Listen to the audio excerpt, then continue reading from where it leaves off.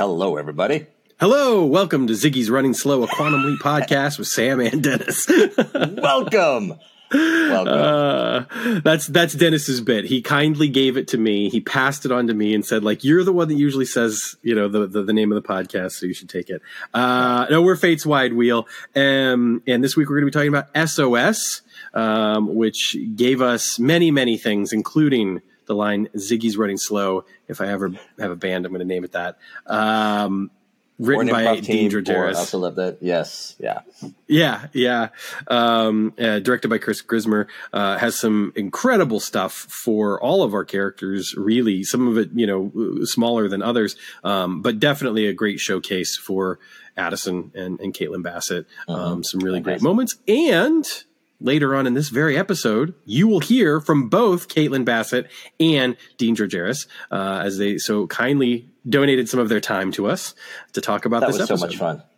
That was so much fun. Really was. I feel you got to set this up. I feel like it was like Dean was a definite, and then Caitlin was like a touch and go thing, like right up until the last minute. And then even still, like we had some tech issues getting started. It was like, are we going to get Caitlin? Or we're not? Whatever it was. Yeah, but it was. Yeah. It was it really was. It really was. And if you want to know how this stuff gets made, I had reached out to Dean because I was very interested in talking to him about the episode. I thought it'd be a lot of fun.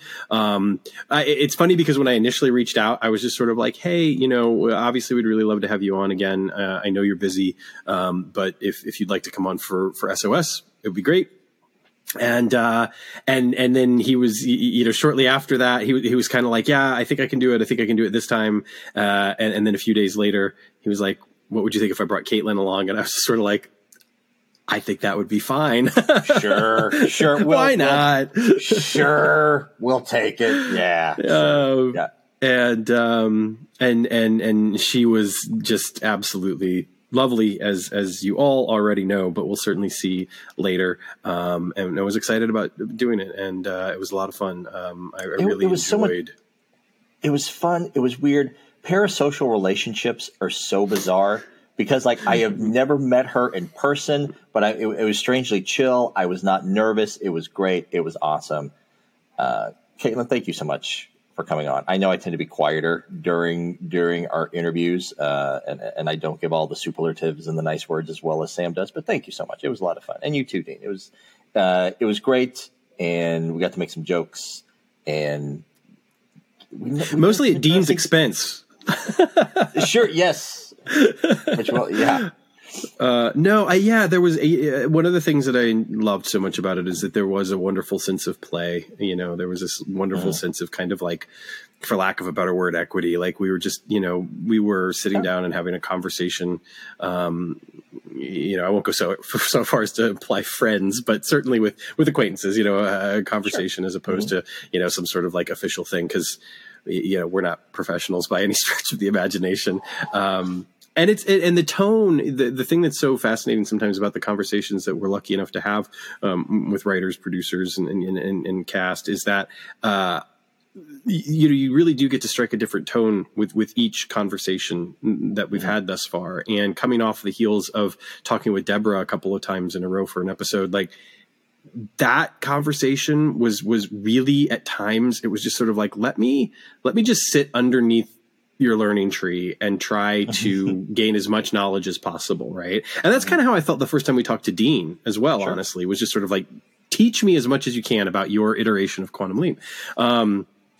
But this one felt a little bit different, and it was nice. And again, it was just a lot of fun, and it was necessary. And for me in particular, there's a moment in the interview that some viewers or listeners may pick up on that was difficult for me. And without going into too much detail, I will just say that my father's been in the hospital for a while now, and I've been speaking with palliative care team about, end of life and that sort of stuff. And it's been difficult because my history with him has been alluded to on the podcast before, has not been great. He was an abusive alcoholic, and it caused a lot of pain and a lot of trauma for my family, and something that I've been trying to confront and deal with head on for the past few years, and the use of therapy. And sometimes this podcast gets to be an extension of that.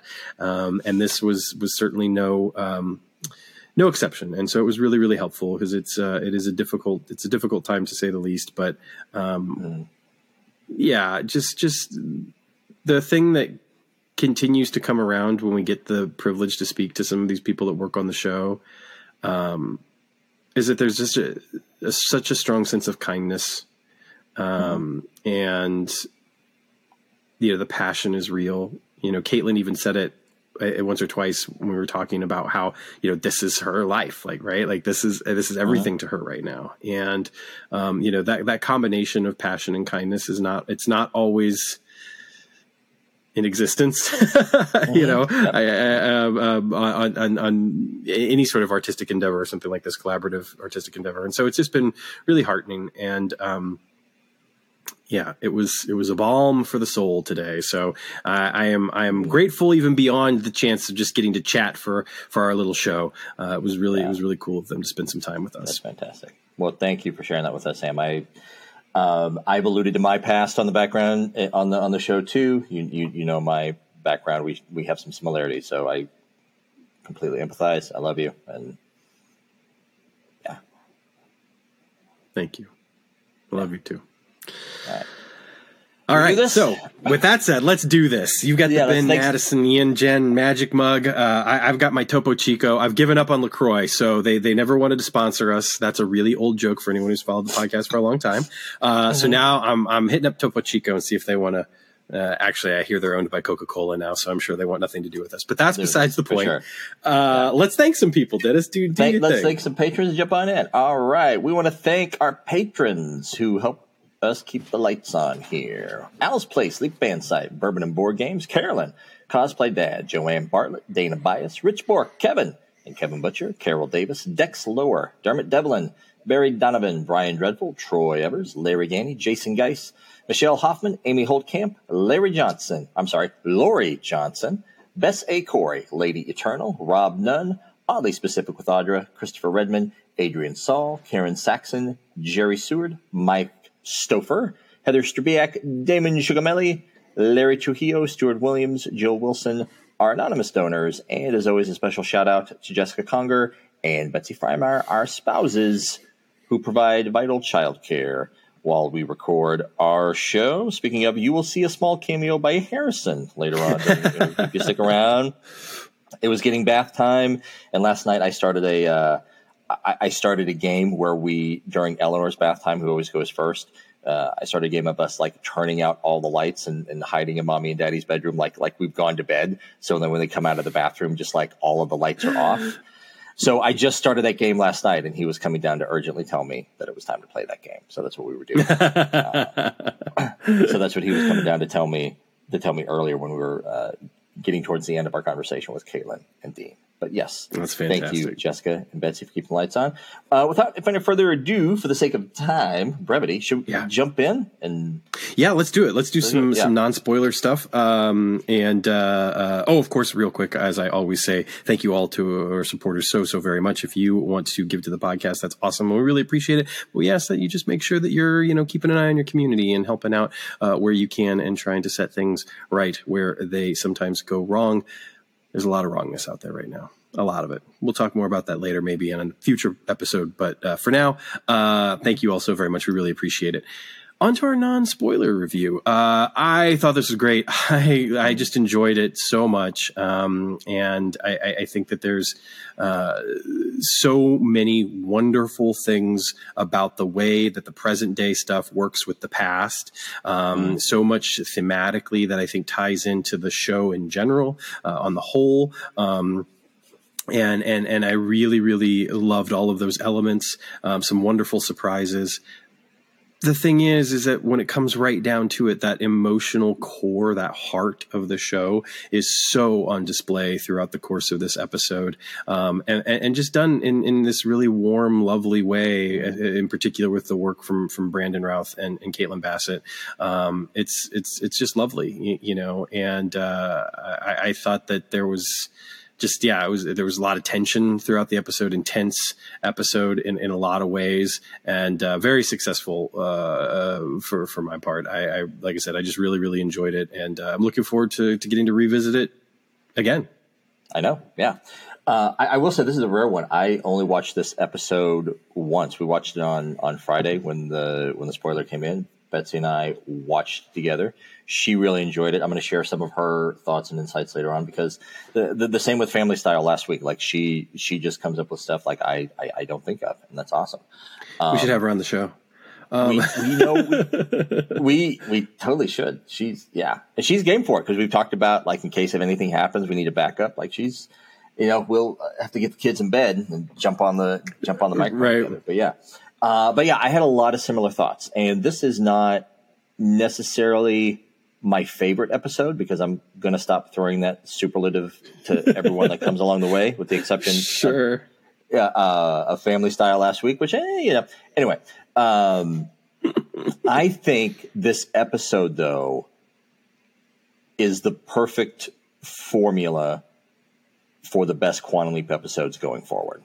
One, genre episode. I know you can't do that every time because of considerations and writing and budget and everything. But to me, like, even if I don't necessarily love the specific genre that it's in, I love the genre episodes that it leans into. This particular episode was shot on the USS Iowa. Is that right? That is correct. It was shot on the Iowa, but it takes place on the Montana. Yes, exactly. So shot on the USS Iowa, and just like from like right away, like the camera work, it's just like, oh, you can tell like they are actually on a ship, because it's just because like the camera work they have to do. A lot of handheld cameras, a lot of like very low angles on everyone. Yeah. It really jumps out at you. I love that the Leap story and the HQ story are perfectly in sync with each other, and it all lean towards that. I think the most successful episodes of this new series so far has done almost exactly that, or if not, like elements of it. Right. Oh, ye of little faith. Like, even though Ben and Addison are separated from each other, everything that they're talking about back at the project, it perfectly ties in with the story for the most part. Leap, die, repeat, obviously. Right. And so I think this matches it. And I love, like, anytime, like, they've done this with Magic in the pilot. Like, anytime Magic is able to come in with just his knowledge and he's able to be a part of the story, I really love that. I really appreciate that. One, I love that this story hones in so much on Addison, but just the fact that they chose one person to hone in on and like make it like a really deeply personal story for them. Last week it was very much with Ben. This week was very much with Addison. And a couple of weeks ago, we had Ian, in a similar position. Yeah.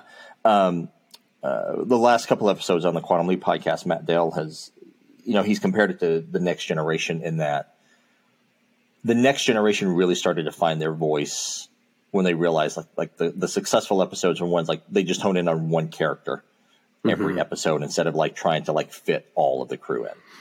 Right. And so I think like that's the formula for this one. Like, pick one of the main cast, Ben, Addison, someone back at HQ, focus on them, make it a deeply personal story, or at least, deeply personal, but a personal story. And yeah.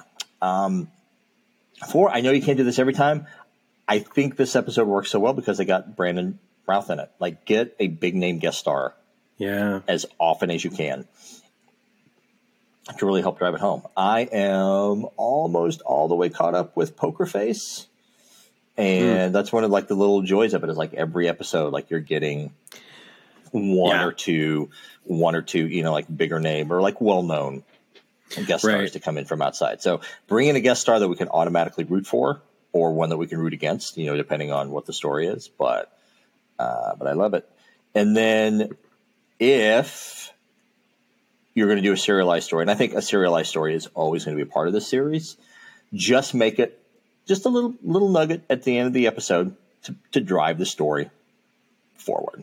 Don't need to make a meal out of it. I know like some episodes you're going to have to focus on it more, but like for the most part, just like bring in a little thing to like keep us going until the next episode. Have some thoughts on Martinez? Me too. That is something, and we allude to it in our interview with Caitlin and Dean. We were able to get a hold of the script for this episode a few days beforehand. We had been told that the screener was going to come late, so at one point, Sam, we thought that's how we were going to do the episode. Sam, you and me talked about like, you know what? If we just get the screener so late, or don't get it all before the episode, like why don't we just we'll just do an episode based on the script? We can do it. Yeah, we'll swing it. We'll swing it. The Martinez reveal worked a lot better for me on screen than it did on the page, and I'll get more into the reason why. Interesting. Okay. But yeah, so that is basically, like I said, like why I think this is the perfect formula for Quantum Leap going forward. That will serve as my non-spoiler thoughts. Nice. That was, yeah, I could keep listening to you. So let's go ahead and dive into spoilers. I took notes, but at the same time, I don't necessarily know that I took quite as exhaustive or specific notes as I'll sometimes take for episodes, which was interesting to me. And I think part of that is just because like, the story, especially the stuff on the battleship, which we spend a lot of time on the battleship. We don't spend quite as much time at the project maybe as we do in other episodes. I'd be interested to see the breakdown because maybe I'm completely wrong, but it felt to me like we spent more time on the battleship than we did, ratio wise with the project as we do with with other episodes. And one of the things that I think was so great about that is how propulsive it was, and how how active everything felt, and how there seemed to be kind of like a threat lurking around every corner. And much in the same way that Family Style, it's odd to actually draw a parallel to that episode, considering how different they do feel in some ways.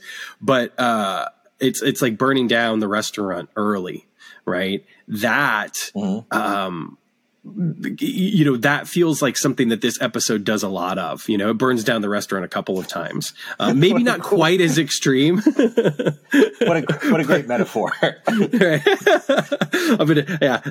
Going forward, they burned down the restaurant early. We have dynamite down the manhole and burning down the restaurant early. Those are our metaphors. So, but all of that said, right away, again, I felt drawn in, and, the threat seemed real, the disorientation that Ben has, with, it's like, are we going to war? And then realizing that it was all just a war game, I think it's played very, very well. And the thing that is wonderful is that, Dean even will say later is that he felt like there weren't a lot of opportunities for humor in this episode, right? That it's a pretty heavy episode all around. And that's true. However, there are like at least three that I can think of off the top of my head, very humorous moments in this episode. And of course they all come pretty much from Raymond, from Ben. And, he's got a couple of great lines, a couple of, just wonderful expressions on his face. And of course the chase that happens later, it's just like that. It was so funny because like, as the chase started, there was a part of me that was just sort of like, how are they going to do this? Like he's getting chased through the underbelly of a battleship. Oh, we're going to get some laughs out of it. All right, cool. But all of that said, it was just so easy to be, just to be sucked into the episode, right off the bat. When we get to seeing these people, right, to seeing the CO, to seeing the XO, right off the bat, I think we get a good sense of who Captain Drake is. We get, we don't get necessarily a strong sense of who Commander Augustine is yet, but we also don't know that that's who that is, which I thought was also really lovely. The way that we don't see his name tag until right before Addison makes the reveal. And it's kind of cool because it's one of those things where if you're really paying attention, you'll see it and you'll be like, maybe you can make the connection in time, but you might not, right? You might not until Addison actually says something. But again, I thought the reveal that it was, that it was her father was really well done too. And I just, I thought that the opening of the episode was incredibly well done and very strong. And There were certainly no goon with a gun moments. There were certainly no goon with a gun. I was just thinking, I hadn't thought about it until you said it, like the fake out at the beginning of Ben actually thinking that there were. This is the first fake out that's actually been believable. And I'm talking about the old series. I'm talking about the old series. Like Disco Inferno. Oh, Sam actually thinks he's on a dance floor and he thinks the guy pulls out a shotgun and shoots him. And then it turns out he's a stuntman on a movie set. He never sees the cameras like beforehand. Moments to Live, same thing. He actually thinks he's a doctor in a hospital. Doesn't see that there's entirely no fourth wall at all, and there's a whole camera crew on the other side of it. This is the first fake out that is actually like, oh yes, they're actually firing weapons. Yeah, that's a really great point. I hadn't thought of that, but and you know, let's face it, they were able to get on that ship and shoot this episode on that ship, and they take full advantage of that. I felt like it just feels so real. You know, I've never served in the military. That said, I've actually spent some time on an aircraft carrier before. I've been on a submarine before. And like, there are moments as I was watching this, I was just sort of like, yeah, that takes me back to those moments, like being, you know, on these ships. And I really appreciated that sense of verisimilitude. You know, it puts you there. And as you mentioned earlier with the camera work, there are times when it does feel very claustrophobic. And there are a couple of moments, honestly, especially some scenes between Ben and Addison, when I wished we could have gotten more of their faces, because sometimes, you know, just due to the lighting and due to the camera, like we're only seeing maybe half of their face. We're not even getting like 3/4. We're just, you know, really only getting that half or even like 1/4 of their face. And after last week, you know, comparisons to Death of Joy, so I don't want to, you know, talk this to death, but, after last week with those beautiful moments of like those wonderful close-ups that we got to rest on like Mason and Alice's faces during, you know, that scene between Rachel and Ian, it was like something. There were a couple of times when I was like, oh, I want their face. I want to see their whole face. But that said, you know, maybe that's a small sacrifice to be made, because again, that sense of like claustrophobia, that sense of being packed in tight, it ratcheted up the tension even more. And I really appreciated that. Absolutely. And like I said, it's just like for the camera work, like I haven't like, what genre would you call this? Like Hunt for Red October. Military thriller. Military thriller, but like specifically on a naval. Action thriller, something like that. Yeah. Specifically on a naval ship though. Right. Like those aren't exactly my favorite genre, and I haven't seen a lot of them, but I like the camera work. I was like, oh, this is very much a genre episode. Which, like I said, I really appreciate. I really appreciate the mirror image, like the one mirror image shot. It was one of the best mirror image shots they've had in recent memory, because it was just like a reflective surface in the hall somewhere. But I really appreciated that. I really appreciated that moment. Yeah. Well, and again, the way that they just made use of the space in so many ways, even, you know, Addison's dad's office, for instance, you know, or his room. It just, I don't know, there was something about that I really, really loved. You know, being on the bridge, like, especially at the end, with Addison's, you know, monologue to her dad, like, making use of the space in the way that they did, it felt so right for this episode. And I'm not going to spoil this, but there are some comments that Dean makes later on about how this episode came to be. And it was almost hard for me to believe in some ways, because of how natural and effortless a lot of the episode feels. And it's absolutely to be commended for that. I mean, even some of the special effects shots, which, you know, spoiler, two of the big ones are actually from the film Battleship. You know, they weren't created for the episode. You know, I did not know that until you brought it up, and I was like, how? Like, I know there's like television on a budget, so I'm like, how did they get those? Oh, okay, all right, right. But then, But here's the thing: it was seamless, you know. And I'm not trying to throw shade. It was like 1990, so what are you going to do? But like looking back at an episode like Disco Inferno, for instance, and those earthquake shots that are used in Disco Inferno, it's like painfully obvious that they're using this, you know, footage. Yes, but also to like give it a little bit more fairness, like they reused a shot of Field of Dreams in Bully Palm. it's pretty seamless. Yes, great point. They, great point. I think they reused a shot of Poltergeist and Another Mother, like an establishing shot. More specifically, the entire like car chase action sequence at the end of Piano Man. All of that was borrowed from a Don Bellisario movie that he had just directed a year or two before that episode. So, and so not in to fairness, be too, it works. Yeah. I was just saying, not to be too nitpicky, but I feel like that is a great parallel compared to the other two. And the reason why I say this is other two, that's kind of like static stuff, right? Like we're showing a field, we're showing but you make a great comment about that, because you're right. That scene in Piano Man, it feels kind of like the FX, of that episode in a way. And so again, I'm not trying to like throw any shade at the original series, but I do love and appreciate how seamless these effects shots were with the episode. As a whole, obviously the fact that it's nighttime and that sort of stuff could certainly aid in that, I would imagine, from a production standpoint. But it was great, and it certainly fooled me. I thought that they had done it, and I was certainly thinking like, how the hell did they pull that off? And now, of course, we know. Going to the project. Man, some of the present day stuff, it's interesting, because while it might not have been as loaded with character moments as some of the present day stuff that we've seen recently with like, Family Style or, oh my goodness. Sleep, Die, Repeat. Let them play. Let them play. Thank you. Yeah, okay. 13 other episodes. Yeah, we're going to get there eventually.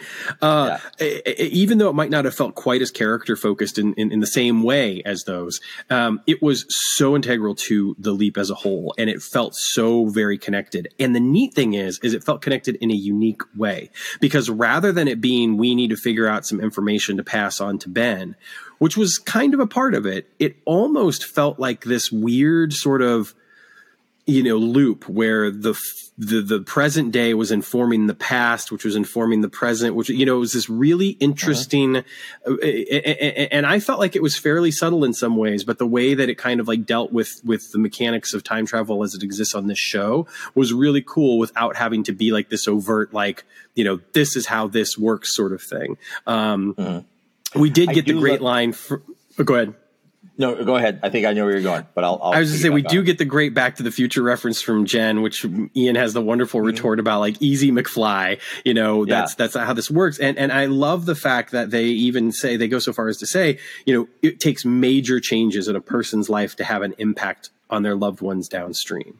And I think that that's something that people have been curious about, right? And certainly after Let Them Play, the moment when Ian remembers what happened with Gia that didn't happen in the original history. Like, I love the fact that this stuff is being put in smaller ways, that we don't have to have somebody sit down, with a whiteboard behind them and explain to us in detail how time travel works on this show. Right. Cause the show, in my opinion, if you do that, the show just comes to a full stop.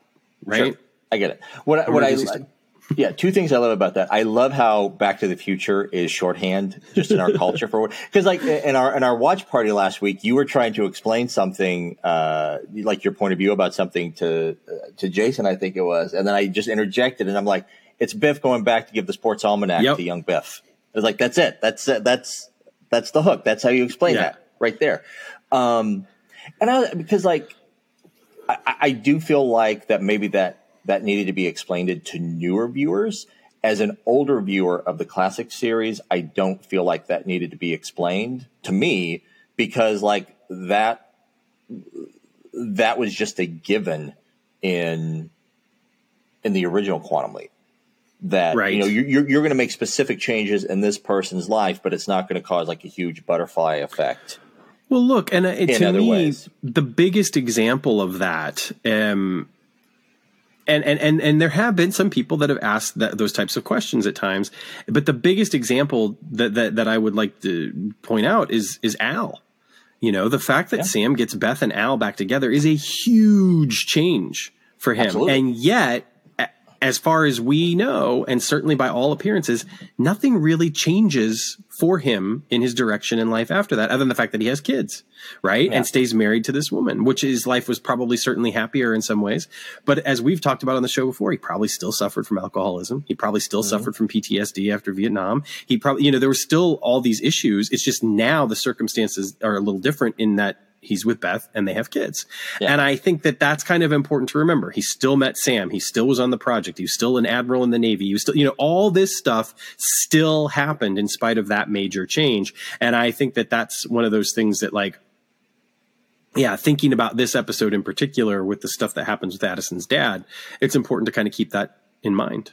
Yeah. The thing I would have loved, and I realize they couldn't have done this for so many reasons, because one, it would have just opened up a whole can of worms. But I would have loved if Ian had said, well, we know this because in the original history, I was this, but then Sam did this and blah, blah, blah. And then just lay it all out and be like, oh, but then you open up this whole can of worms of Janice didn't exist in the original timeline. And then you got to explain that. So, right. I wonder, I still wonder, it's a weird theory to have, but sometimes I wonder if the only people that know that that's actually the case are Beth and Janice, perhaps.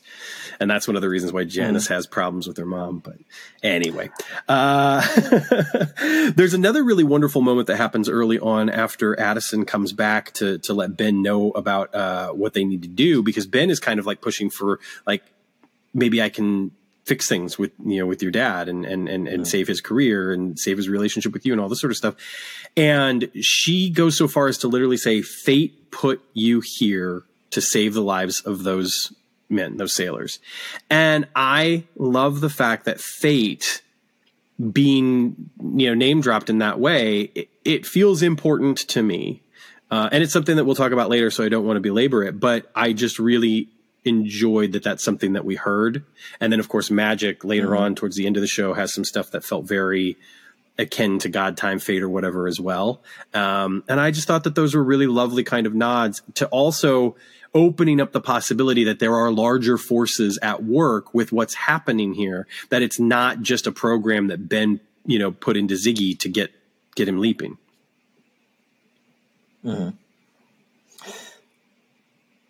My mind went a couple different places there. Like one, it's very much the opposite of Al asking Sam to save his marriage with Beth in MIA, where Addison could have very much been in the position of say, talk to him.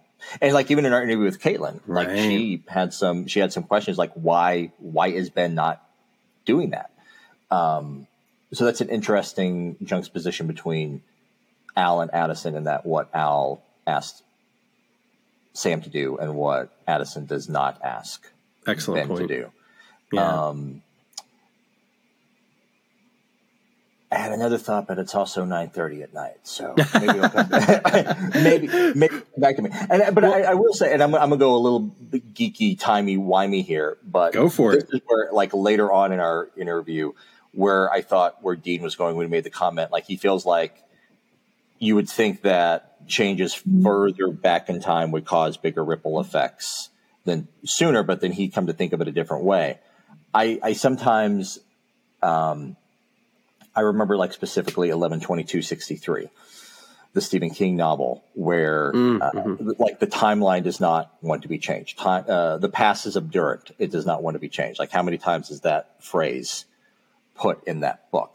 And the further back you make changes in time, maybe it's the thing, the timeline keeps trying to correct itself, weaving things along the way to put things in the order that they should be, but changes closer to the present have a bigger impact because it takes the timeline longer to repair itself. Does that make sense? Yeah, absolutely, it does. I like that theory. And it kind of goes along with something that I had thought in just thinking about the episode, and what I want to say about it is it's that idea that when you throw a stone into the pond, right, there are ripples. But after a while, what happens? Those ripples fade and they go away. And so it kind of, I think it plays nicely with what you're saying, is that there's that immediate effect, right? But eventually the water's calm again. And if you look at time as being that pond, there's that immediate effect when you make that change, but eventually it calms. I like that perspective a lot, and we'll see how that plays obviously in the show, if that's the direction they go or not. But it was just the thing again that I appreciated about the episode is that there's so many like rug pulled out from under you moments. We're told initially that Addison's dad ignored the calls, the SOS to go rescue these sailors. We find out that's not the case at all. That it was Captain Drake, and that Addison's dad actually wanted to do it. Alexander wanted to go, and I love the moment that discovery takes place and Addison's reaction to it.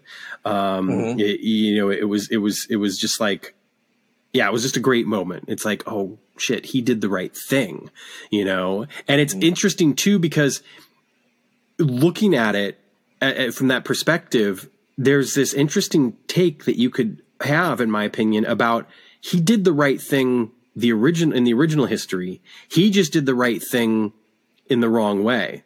He did this thing to protect Captain Drake, this father figure. He did this thing that attended to the needs of the few, to borrow a line from Star Trek. We're not a Star Trek podcast, as opposed to attending to the needs of the many.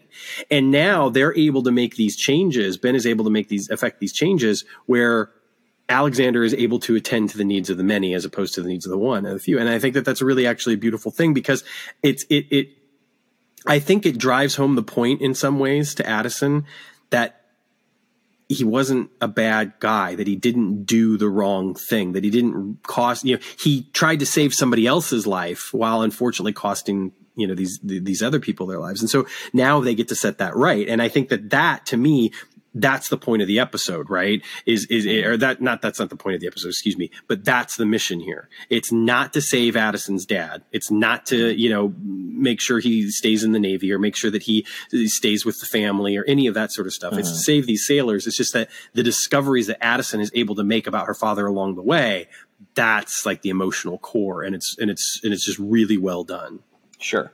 And I don't even think it's ever implied that Addison thinks her dad is a bad person, just very complicated, not great. Like, correct me if I'm wrong, I don't even think it's ever stated like they're not in contact. It's not like Colonel Wojciechowicz abandoning Donna's family, where like never saw them again kind of thing. I just imagine it like they may still be in each other's life, but it's more of an estranged relationship. She gets a birthday card, but I don't see it as being particularly warm. They're not talking on a regular basis, but they know. But she knows like basically where he is and that he does still exist. It's not like a totally drop off the face of the earth kind of thing. Great point. Yes, I agree. The sense of humor of the episode, again, there's the funny moment where Addison has the line, "I don't know, I was in the army," which is that wonderful, like, metafictional moment too, where it's like, yes, that's Caitlin, right? It's also Addison, but that's also Caitlin. The editing work in the episode, I feel like, is so well done too. Like the way that the episode flows, the shots, everything kind of flows, it made a lot of sense. And it helped in those moments when things felt a little bit more quiet. We got to take a pause, and it was really nice. And that showed in the way that the episode itself was literally like structurally put together with the editing of what they shot. Mm-hmm. And then of course, when things pick back up, it's bam, bam, bam. And it felt like it was done very, very well. It never felt too frenetic. Do you know what I mean? But it's never lost its intensity and the tension and the pace. And I appreciate that, because sometimes I think it's so easy. Like the shorthand for that is usually this real frenetic kind of, jump cut sort of stuff that we see a lot of times, especially in in action films and that sort of stuff. And this was not that. And I really appreciated that. It's funny because now I'm thinking about it. I finished season 2 of Picard. I'm way behind. I'm going to start season 3 tonight, I think, actually. But anyway, and there's a scene, I believe, in the last episode or the second to last episode of the season that is exactly the less effective way for me personally that I'm talking about, where it felt frenetic as opposed to feeling intense, and having that tension stretched. The stuff back, again at the project with Magic, we get to see Magic do a little bit more in this episode instead of just, being the paternal figure. We get a little bit more of a sense of the respect that he holds outside of the project, of the agency that he kind of has as a character. Not that we haven't seen some of that before, but this feels less tied to kind of his quest, to bring Sam home, and feels more tied to the fact that like Magic can go out there and do stuff.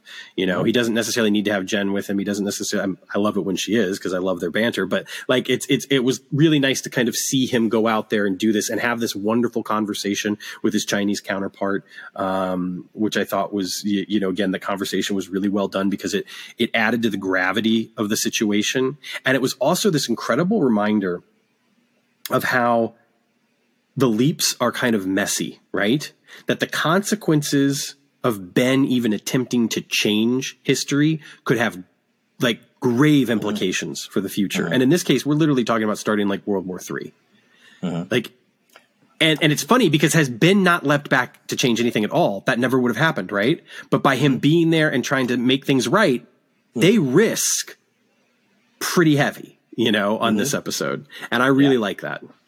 I like it. The thing I appreciate, though, about this being a genre episode is that you never think that's actually going to happen. You know what I mean? Like they're not going to take it that way. With a genre episode, that everything is going to be wrapped up in a fairly traditional way. And I'm not saying that is a bad way in this case, because it's like, for me, like the entire, all of the action pieces and, everything about, preventing the ship from sinking and World War III from breaking out, like that was the background. And really this was more about Kate and Addison and her dad's story. Yeah. At least it was for me. It's like, it's all right. We got the threat of World War III, but we know World War III is not going to actually happen in this episode. We know that they're going to save the people in this episode. That's not in question. They are not going to burn the restaurant down early. Right. Yes. And that's an excellent point. And I will add to that. I'll take that one step further in saying that the wonderful thing is that they come up with a very cool way to get out of it, though, a way that works, that makes sense, that feels like it follows one kind of after the other. It doesn't feel like they just pulled a rabbit out of the hat or there's Deus Ex Machina or anything like that. Like it feels, and that's the thing too, like as much as I cherish Doctor Who, everyone who listens to the podcast knows that there's a lot of episodes of Doctor Who where quite frankly, the resolution is pretty much just a rabbit out of the hat. Yeah. Dynamite down a manhole. Yeah, exactly. And this, it's really cool. It's very inventive. I love the way that they figure out the way out of the minefield. I love the way that they figure, it's done very well. And again, the stakes feel real, even though, like you said, we know that they're not going to start World War III. Right. But yeah, it's done so well that it almost doesn't matter that we know that that's the eventual outcome because it's so much fun seeing how they get there.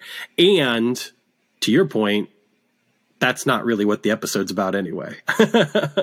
Absolutely. Yeah. Which is perfect. The conversation, again, just going back real quick to the conversation between Magic and Liu Wei, like it was just so well done. Kelvin Han Yi plays his Chinese counterpart Liu Wei. And like, I really enjoyed the nature of their conversation because it had gravitas. It felt important, to these two men to be having this conversation 30 some years later, being able to have this conversation 30 some years later. And the effect that it has on Magic is important because it goes so far as I feel like compels him to tell Jen, to quote Martin Luther King Jr. to about the moral arc of the universe is long, but it bends towards justice, and that he says he doesn't think that these leaps are random, and he kind of implies, without coming right out and saying it, he kind of implies God, time, fate, or whatever, and it's just a really cool moment. I loved it. Yeah, it was, and it felt earned. Earned. That's what I'm trying to say. Absolutely, yeah, but yeah, it wasn't just fan service to like imply that. Exactly. Yeah, absolutely. Yeah. Everything, like you said, there's no rabbit out of the hat. Everything felt earned, everything wrapped up in a way that made sense within the universe of the show. But yeah, but again, like the meat of this story though was really about Addison learning more about her dad and coming to an understanding of who he was. Yeah. Yes. And the monologue she has to him, and the reason why it was so powerful for me, it moved me to tears. It genuinely did. And the fact that I had the opportunity to be able to actually say that to Caitlin and Dean, it meant a lot to me, especially with where I'm at right now, quite frankly. She says the words, whatever your dad had, it stops with you. And Caitlin is much more eloquent about it than I can be. So go listen to what she has to say. But which you'll hear later on in this episode. That sense of understanding, that sense of empathy, that sense of compassion, again, echoing the comments I just made about magic, it's so well earned. Getting to see her father in this situation, this pivotal moment in his life, without necessarily being there to change that, right? Like, yeah, it's a byproduct. Things happen a little differently, but basically everything that happened afterwards in the original history still happens. Unfortunately, it's a scene that wasn't. I can't remember if Dean said it was filmed and cut or if it just was unfilmed. But we find out through that unfilmed scene, like he still leaves the Navy, he still leaves the family, he still like everything that happens still happens, right? And because of that, like there's this notion to me that it's not about getting a happy ending necessarily, so much as it is being able to gain that understanding, gain that empathy and that compassion. And in doing so, like it has a softening effect, right? And it gives you peace. It gives you peace of mind. It gives you, it makes your heart feel a little bit more whole. Where there once was this void, now it can kind of be filled with empathy and compassion and understanding, as opposed to being, filled with bitterness, and maybe even a little anger and frustration and, dare I say, hatred, and so it was a moment that spoke to me, and I think will speak to a lot of other people. And I thought that Caitlin just knocked it right out of the park, I think so. And she's very graceful in her comments later, but yes, just incredible work. Really, really wonderful work. Yeah. What I love, and this is true of like all really good time travel stories, and I think this is why I'm drawn to time travel stories so much, is that they just become a great metaphor for life and for the human condition. And the scene at the end of the monologue that she gives, it's this wonderful metaphor of being able to look back at a parent who's about the same age as you are now, and you see them less as a parent figure and more of a sibling is not the right word, but it's the closest thing that a spiritual sibling maybe, where you're able to see them more as an equal, as opposed to a parent that that from when you're a kid, you naturally put them up on a pedestal, but you're able to look back at them and give them this understanding and grace. And it's there's this spiritual idea in Reiki, which is part of the massage therapy world, that it is possible to send like healing energy like back and forth like through time between people. And so I'm getting really esoteric here, but it's not just about healing yourself, but it's also in a way to provide healing for the spirit of the parent that you are, if not forgiving, at least coming to an understanding of who they were. Yeah. I think that's a lovely way to put it. And I think that is absolutely what we see happen here, to the point that, she says it's all going to be okay. And he says it's all going to be okay. Yeah. But even still, the same stuff does happen. Yeah. It's still going to be. Right. Okay. It's acceptance, right? There's a level of acceptance there. And I think that that's important. And it it's that humanizing effect. Here's a weird Ernie Hudson connection real quick, even though I know it didn't originate there, but there's a line in The Crow that Brandon Lee's character has about how mother's the name for God on the lips of small children. And that's the thing, right? Like parents are in a weird way are deified by their children. It's almost impossible for that not to be the case. So for Addison to have that moment of being able to just completely humanize her father, it creates a connection, right? It puts them, just like you were saying, it puts them side by side instead of one looking up at the other. Because the weird thing is, you know, as a parent, like there are times when I'm looking up to the kids even, you know what I mean? Knowing that they're also looking up to me, but there are times when I put them on a pedestal. But anyway, I thought, I just thought that it was, again, it was really well earned and it was well achieved.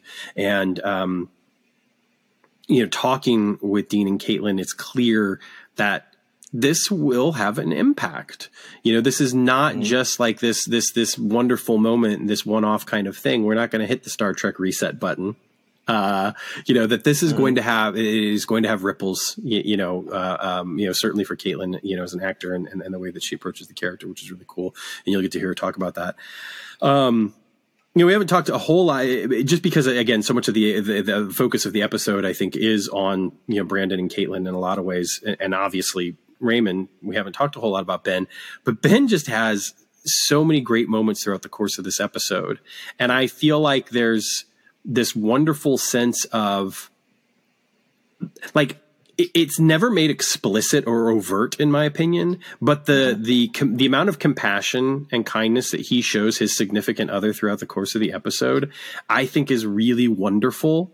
And he approaches things with this great sensitivity, to the point that sometimes, like, you know, Addison is literally the one saying, like, that's not what we're here to do.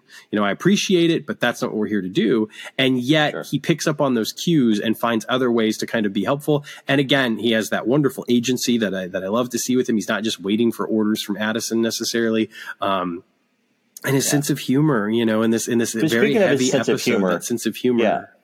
Yeah. Speaking of his sense of humor, Sam, if I were to ask you a dumb question, would it distract you? Not at all. I'm just repeating a line that Raymond actually has in the episode, which if that was in the script, I missed it. But yes, it totally took me by surprise when I was watching the episode. I was like, "Oh wow, I love that." Yeah, that was as far as humor goes. That was my favorite. That was my favorite moment in the episode. Well, and that's the thing. Anyway. I love that the breakout scene, if you will, the way that he breaks, you know, Addison's dad out, like it is, it's like infused with humor, like from that moment to the chase itself, like all of that sort of stuff. And yet again, one of the things that he does so incredibly well, and it's such a fine line, and it is something that I think he does kind of have in common with Scott, is that like he is able to never betray the seriousness of the episode, of the story that they're telling, by utilizing that sense of humor. And also never, you know, he never gets so down deep in that hole of all the seriousness that they're dealing with, all this heaviness on top of him, that he can't have an opportunity to, you know, to express that sense of humor as well. And it's just, it's lovely. And, I don't know. I thought there were some really cool moments in this episode. Let's talk about Walker. So the communications officer, Walker. So what's funny is like reading the script. I'm sure you picked up on it too. Like I picked up on it immediately. Like we knew from the promo photos that Martinez was going to show up in here, but I think the way it was described in the script of the first time Ben talks to Walker over the communication system, like he has this feeling like he knows this person and that they're friends. And then, of course, if you know to expect it, which, by the way, you viewer, even though you have not read the script, being a fan of the show, I am sure you saw Walter Perez's name in the opening credits of the show, which I just it's a fact of life for any TV show, network or otherwise. I hate the fact when you have a character in the show that it's supposed to be a twist, but you know it's coming because you see their name in the credits at the beginning of the episode. Anyway, Sure. you know he's coming. But it was just like, knowing like every time he's talking to Walker over the communication system that's who he's talking to, it's just like it begs so many questions of. And I don't even think, to me, it wasn't clear at the end of the episode whether Martinez knew the entire time that it was Ben on the other side. Yeah. Okay. So you brought up a lot of great stuff. And I think that the fascinating thing to me is that there's this wonderful sense of dramatic irony that we, might know or deduce early on, whether it's because we see his name in the credits, whether it's because we saw the pictures, the promo photos, whether it's because, in our case, we obviously had a bit of a heads up, if you will. The fact that Ben doesn't know, I still it still caused me to kind of enjoy and relish those moments. Mm-hmm. And I love the device of using it that they're only communicating basically over phone or speaker on the ship. And then at the end, when we do finally get the full reveal, Ben's reaction it's very interesting to me because he's completely taken off guard by it. Now, the thing about Martinez is, I'm left with a lot of questions.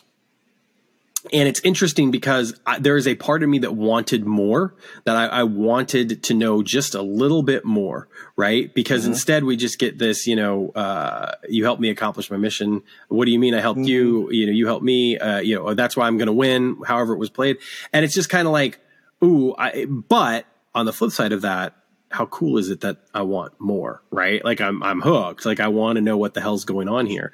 Yeah. The thing that made this work for me better seeing it on screen than on the page is, one, Martinez is noticeably older. Yeah. Noticeably older. And they even they really show that when they show the flashback to Salvation or Bust. But here's the thing. I also felt like Martinez looked older in What a Disaster. Like, not as old as he does in this episode, but I feel like he looked older in What a Disaster than he did in Salvation or Bust. And I don't think they're going there because you only got 5 episodes and it's too much of a twist. But I said this back during What a Disaster. I think it would be really interesting if you find in a later flashback scene that when Magic and Jen went to him and his mom's house and he does this whole, oh, shucks, I just want to be a good officer kind of thing. What if that was all a coy and he's already been time traveling? I don't know. Like I said, that's a stretch. Yeah. I know it. That's a stretch, and I know it. And the thing is, like, on the page, like the line, and that's why I'm going to win, really didn't work for me. But, like, seeing it on the screen and, like, oh, yeah, they're standing on the deck of a battleship, and this entire episode has been revolving around war games, and I'm going to win. I don't know.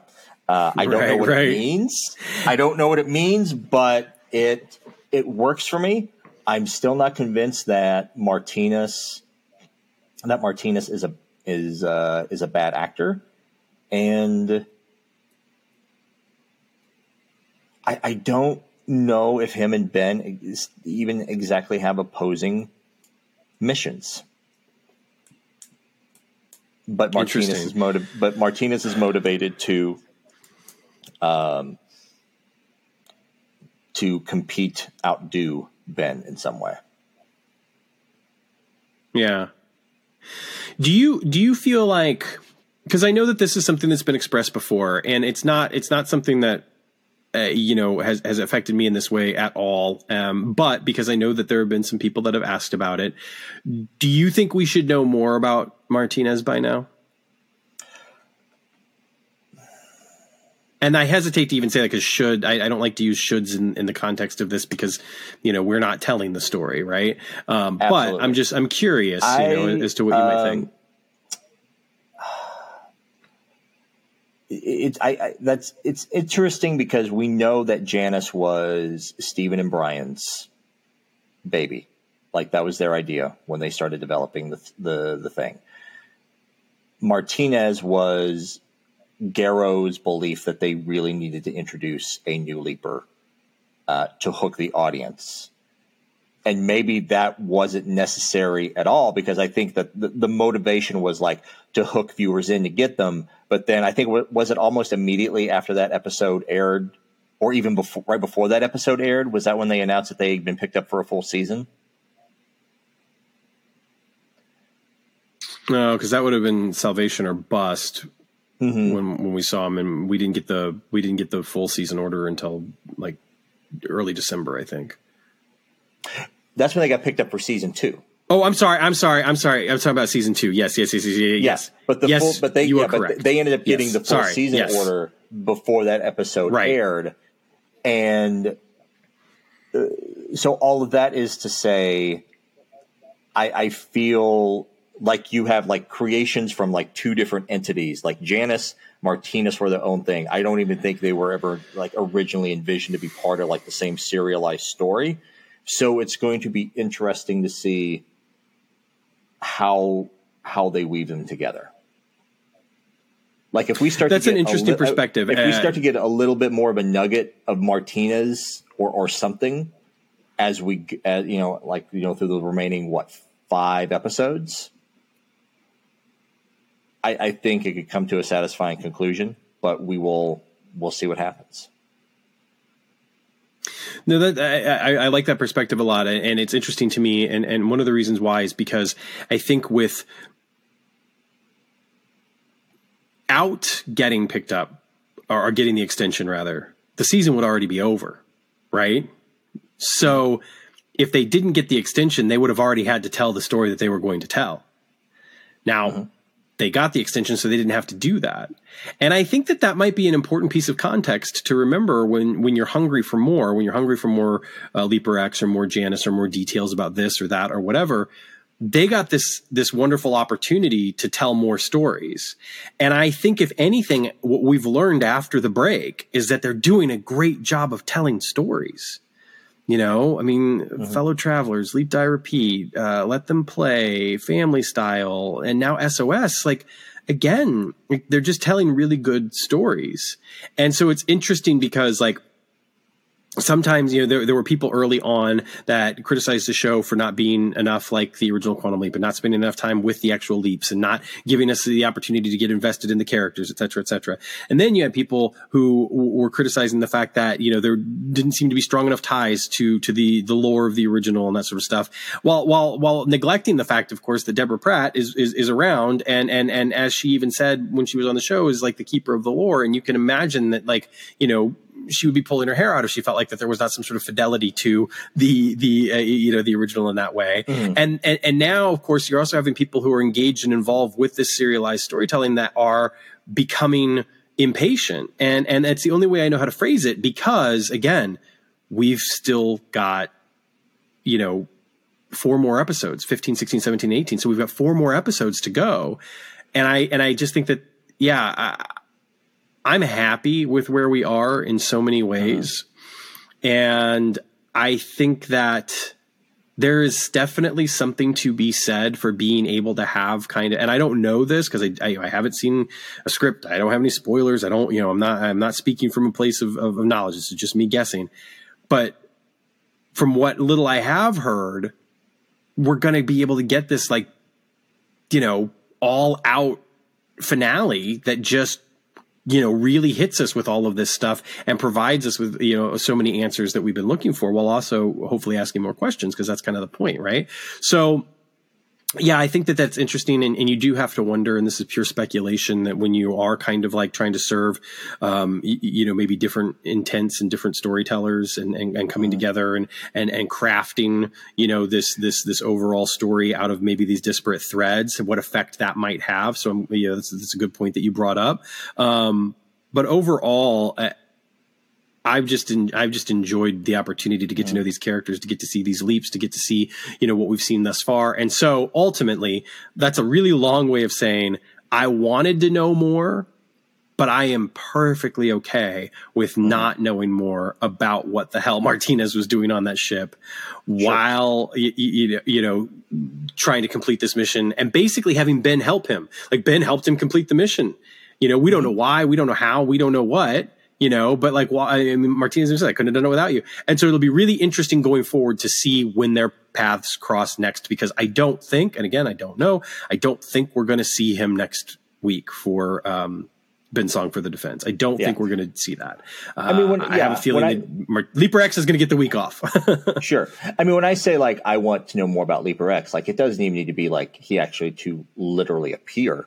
Like, I just want there to be a conversation in the next episode at HQ. Oh, sure. Like, okay. Like Fair. like Ziggy picked him up. Like even though Addison wasn't physically with Ben or, like centered on him, like Ziggy picked up on the fact that Martinez was there.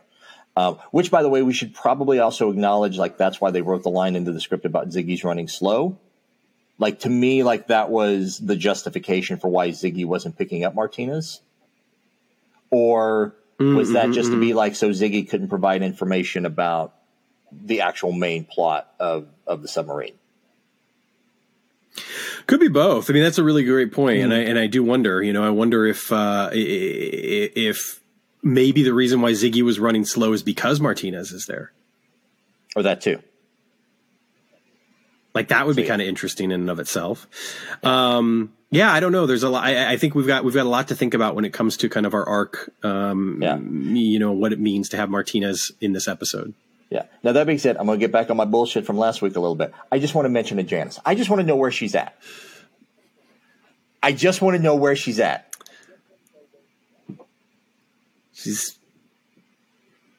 almost said something I shouldn't. Don't. No, if you know, don't tell me. But like, is she still in holding at HQ? Have they let her go? Like, what's? I just want to know. And like, I'm not saying I did not miss Janice in this episode because there was so much other stuff going on. Like, even a line or two of dialogue would have been distracting. But the fact that we've now had. It's not just, and I was thinking about this earlier today, it's not just that we've had 3 episodes in a row without sight or word from her. It's the fact that over these 3 episodes, we've had how many weeks off from the show airing? That's a great point. And that's something that they couldn't plan for, right? Yeah. It feels longer. It feels like longer than if it was coming out once a week. And certainly definitely longer if I'm coming back and I'm watching the show later. And I'm binging the show. That's a good point. That's a good point. I don't know. I mean, I get the feeling that yes, that she has been taken elsewhere, that she is definitely no longer there, and that was certainly the kind of the implications, I think, of the last conversation that she did have while she was there. So I don't know. We'll see. I mean, look, like I said, we know we're going to see her again. She's not going to she didn't just vanish off the face of the planet. She'll definitely be back. And I look forward to it. I mean, like we love Georgina. Like I think Janice has been awesome. And yeah, I mean, I miss her presence. It would be lovely to have her on more, but I think that the question that I keep asking myself is like, does it serve the story? And when I look at it on a week by week basis, I'm thinking, no, like I didn't need her. You know what I mean? However, that doesn't mean that I don't want her around or don't miss her. Right. I mean, just make her a series regular. And I think this conversation happened after we stopped recording later on, because we were just like waiting for stuff to upload, but just like Caitlin talking about how much she loves Georgina and working with her on the show. So I would I would love to see more Georgina around in the second season. One thing I'll mention real quick, kind of related to this, because speaking of bullshit, I got called on my bullshit from last week by listener Merlin Marshall on Twitter, and really appreciated the conversation that we were able to have that came out of his comments. I think that the thing is that ultimately, like, there's space for the different perspectives. There's space for these questions. There's space for these points of view. I would just hope that we can do our best to approach it from kind of a sense of kindness and a sense of faith, because that's the other thing too. Is it's like at the end of the day, like these are professionals, these are people who they write television for a living. This is how they make their living. And in this day and age, it's so easy, given social media, given podcasts, right, to go out there and have your opinion. And I think that, just having a little faith in the people that do this for a living, and, waiting until all the cards are on the table, is important in this instance. And, it's good to have questions, and here's the other thing too. It's okay to have questions and kind of try to make up the answers yourself, because you might not get everything answered. So it's okay. Is I guess what I want to say with. I just want to thank Merlin. I want to thank everybody who's taken the time to engage with us, comment, and continue the conversation about Family Style, about Quantum Leap in general. It's been great. I feel like I just feel like the fandom has been very vibrant. I look at Facebook, I look at Reddit, I look at Twitter. Look, of course, you're going to have some people along the way that you just want to kind of hold your nose as you walk by them, because they're saying things that aren't just a different opinion, but they're saying hateful things. And that sucks, and that's too bad. However, the overwhelming majority of stuff that I get to see are people having really wonderful, engaging conversations about the show, about the stuff that impacts the show, the stuff that kind of has spilled out of the show. And even still now, I mean, how many weeks on are we from Let Them Play? And I'm still seeing stuff about the importance of that episode, and especially at a particular point in time when trans rights are so incredibly important, and we're seeing trans people get trampled on and under threat on it feels like an hourly basis, much less daily basis. And I just think that it's wonderful that that this show was able to say something and to let people feel seen.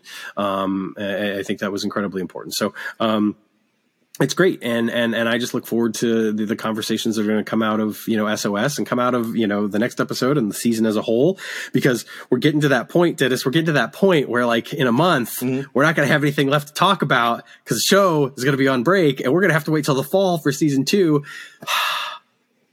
We're going to figure stuff out. Yeah. So wrap up some odds and ends. Stray thoughts, as I think they put it on the AV Club. Something I forgot to mention when we were talking about Addison and her dad. Betsy brought up a fantastic point when we watched the episode the other night. She was like, Addison has bad luck with men who feel like they have to leave her in order to save her.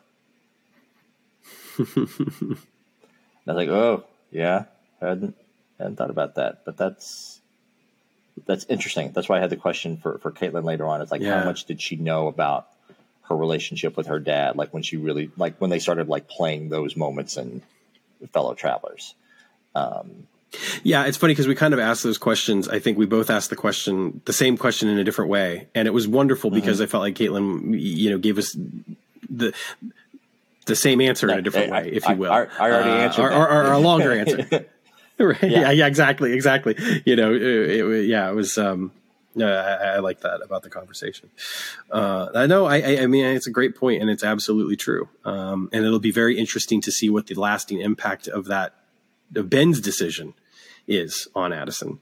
Knowing now, the complications, the complicated feelings that her father's decision had on her. Yeah. And I'm interested because, like I said, I didn't know that it definitely comes around in the end that Addison's dad does still leave the family or whatever. I'm interested to see if they still have a better relationship though. Like, does Addison's dad still leave the family, but does he do it in a better way? I don't know. I guess we'll find out. Right? Yeah. I'm curious. We'll see. But next week, he's a defense attorney. Mm-hmm. Yeah, I don't know if he's a public defender or not. That's something really seems like public defender. Figured out just yet. It did, yeah. Especially from the promo photos. Spoilers, real quick. Fast forward a few seconds here if you don't hear this, because from the promo photos, it looks like he's defending multiple people.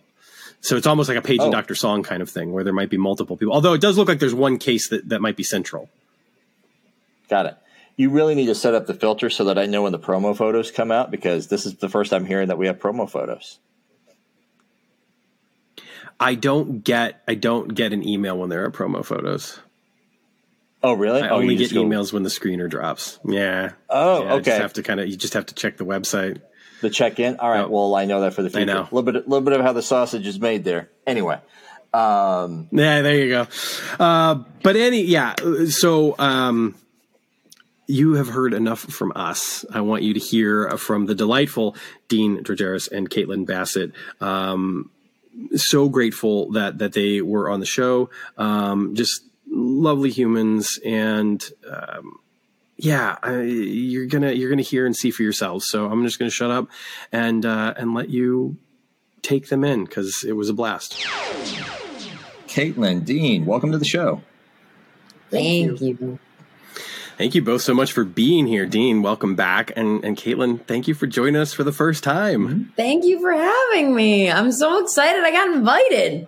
Of course. Well, it's a standing invitation. Anytime you want to pop in, just let us know. Talk it through, bitch about something. Right to you guys. Absolutely. Yeah. If you've had a bad day, let us know. If you've had a good day, let us know. Either way. You should meet my bosses. Wow. Yeah, I know. I hear one of them is a real hard ass. Dean, how are you doing? Welcome back. Good, thank you. Good, I'm really good. I'm happy Caitlin could jump on too. Absolutely. I think that this is a wonderful opportunity, considering the episode that airs on Monday, SOS, which you have written, and which, of course, has some really powerful moments for Caitlin's character, Addison. Some of my favorite moments of the season thus far, honestly, which we'll get to. Before we do that, I just wanted to start off by asking you, Dean, this episode, which is, you get the sole writing credit on, at what point did you decide, and what prompted you to say, I want to set an episode on a battleship? Well, actually, what happened was, at around our 8th or 9th episode of writing, we brought on another executive producer to sort of help us, because we had so much to do, named Alex Berger, who's amazing. And he kind of runs the writer's room for Martin and I, and he's just like a rock.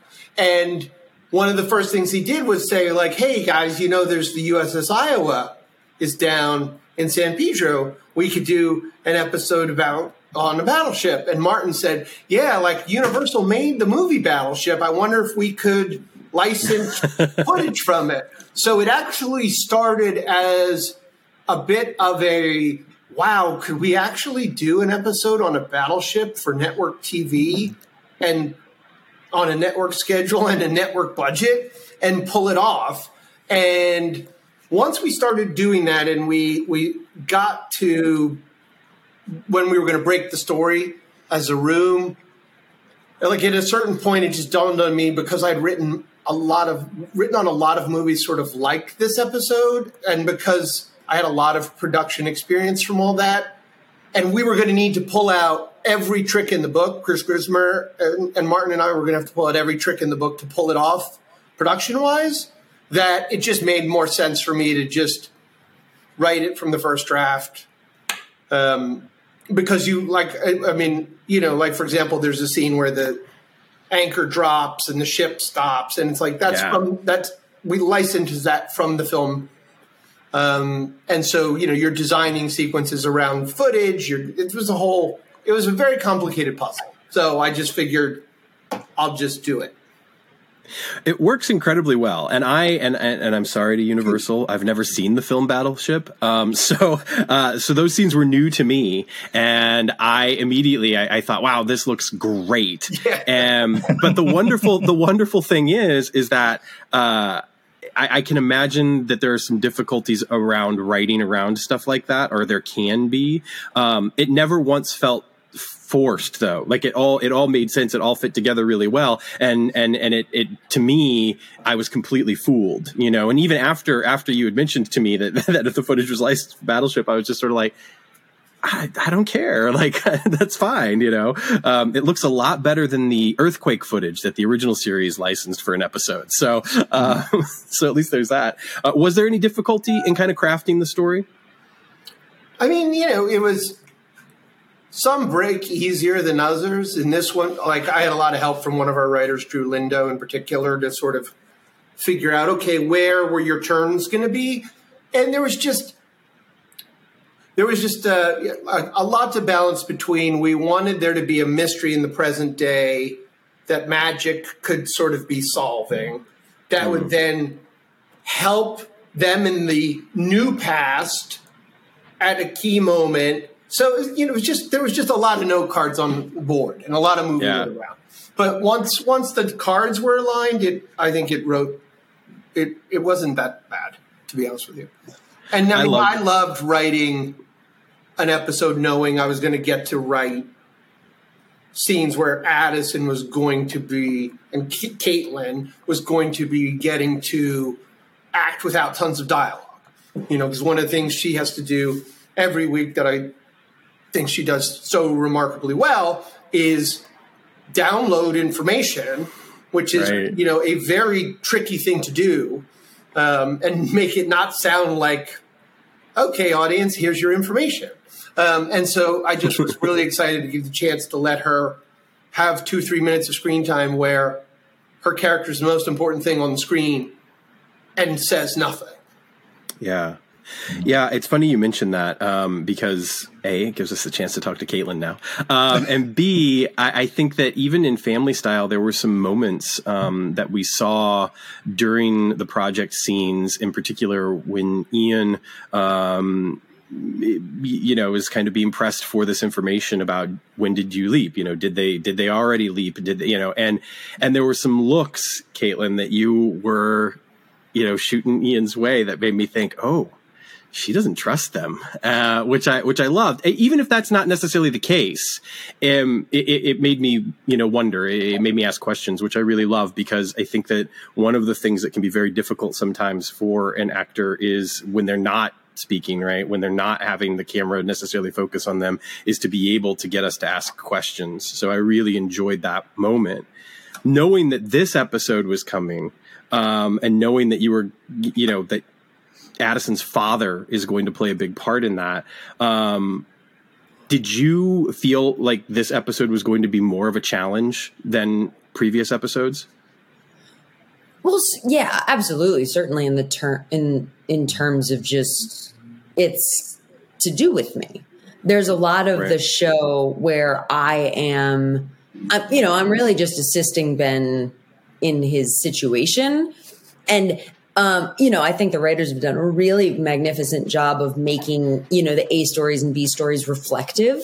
So oftentimes what's happening to Ben is informing something that really matters between the two of us, or complicating it, or, progressing the relationship in certain ways, which I think they've done really beautifully, especially considering, especially first season, what we were up against.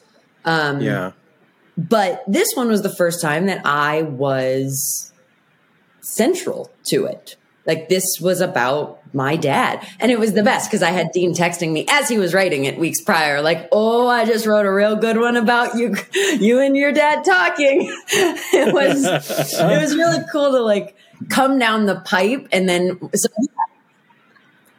I was nervous. I was definitely nervous. But I saw it on the page, and then I was just super excited.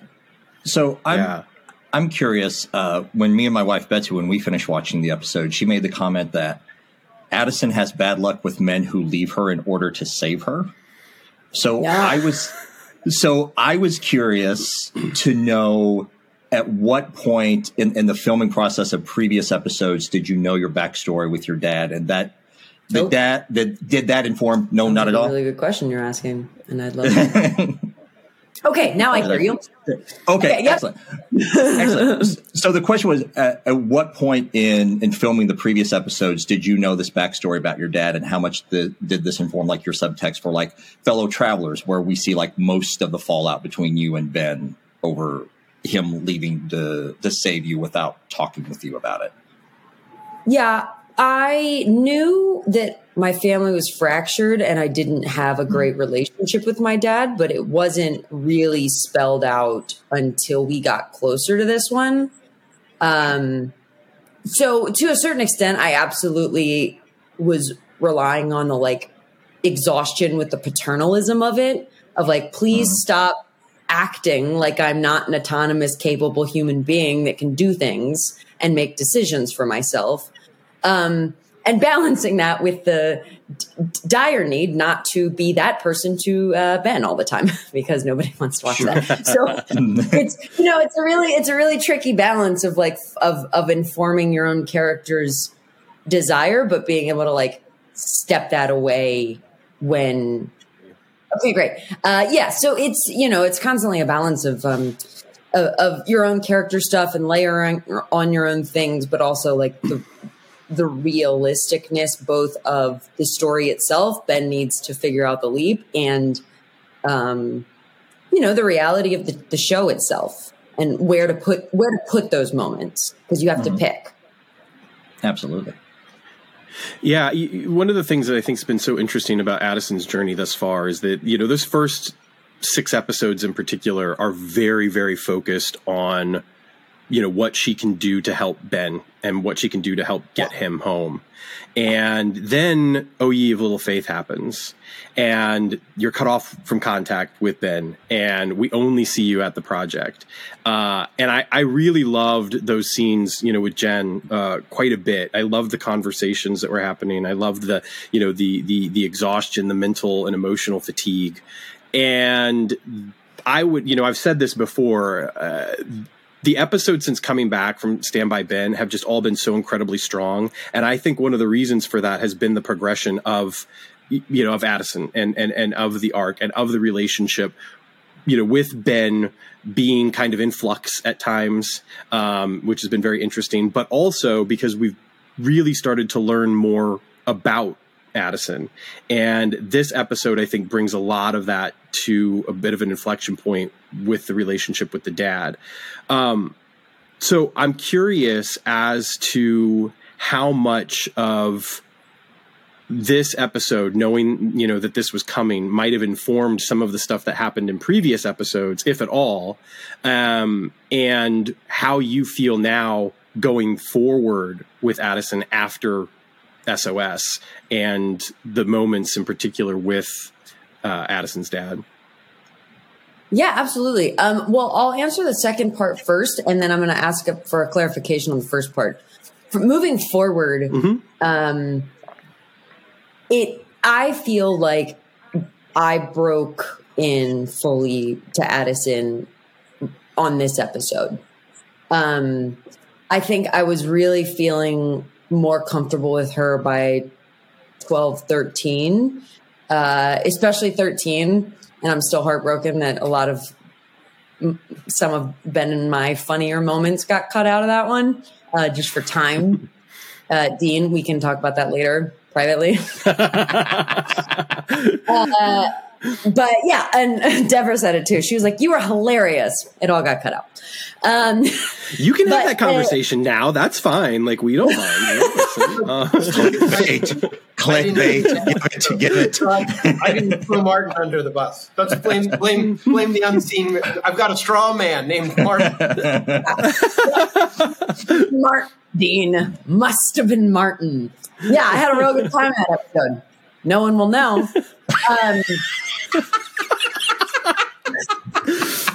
Caitlin, you can stay. You can just like come on the show anytime.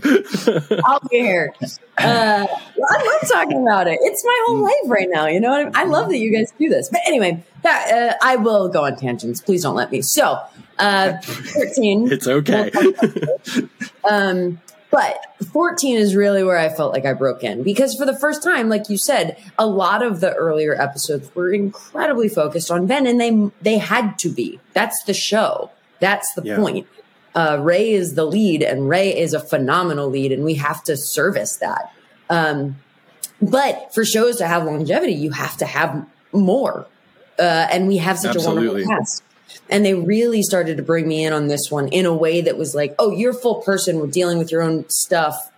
And they put it in the leap. And so I was so comfortable, even being on a ship. I was like, oh, right. Here she is. This makes sense for her. This makes sense for me.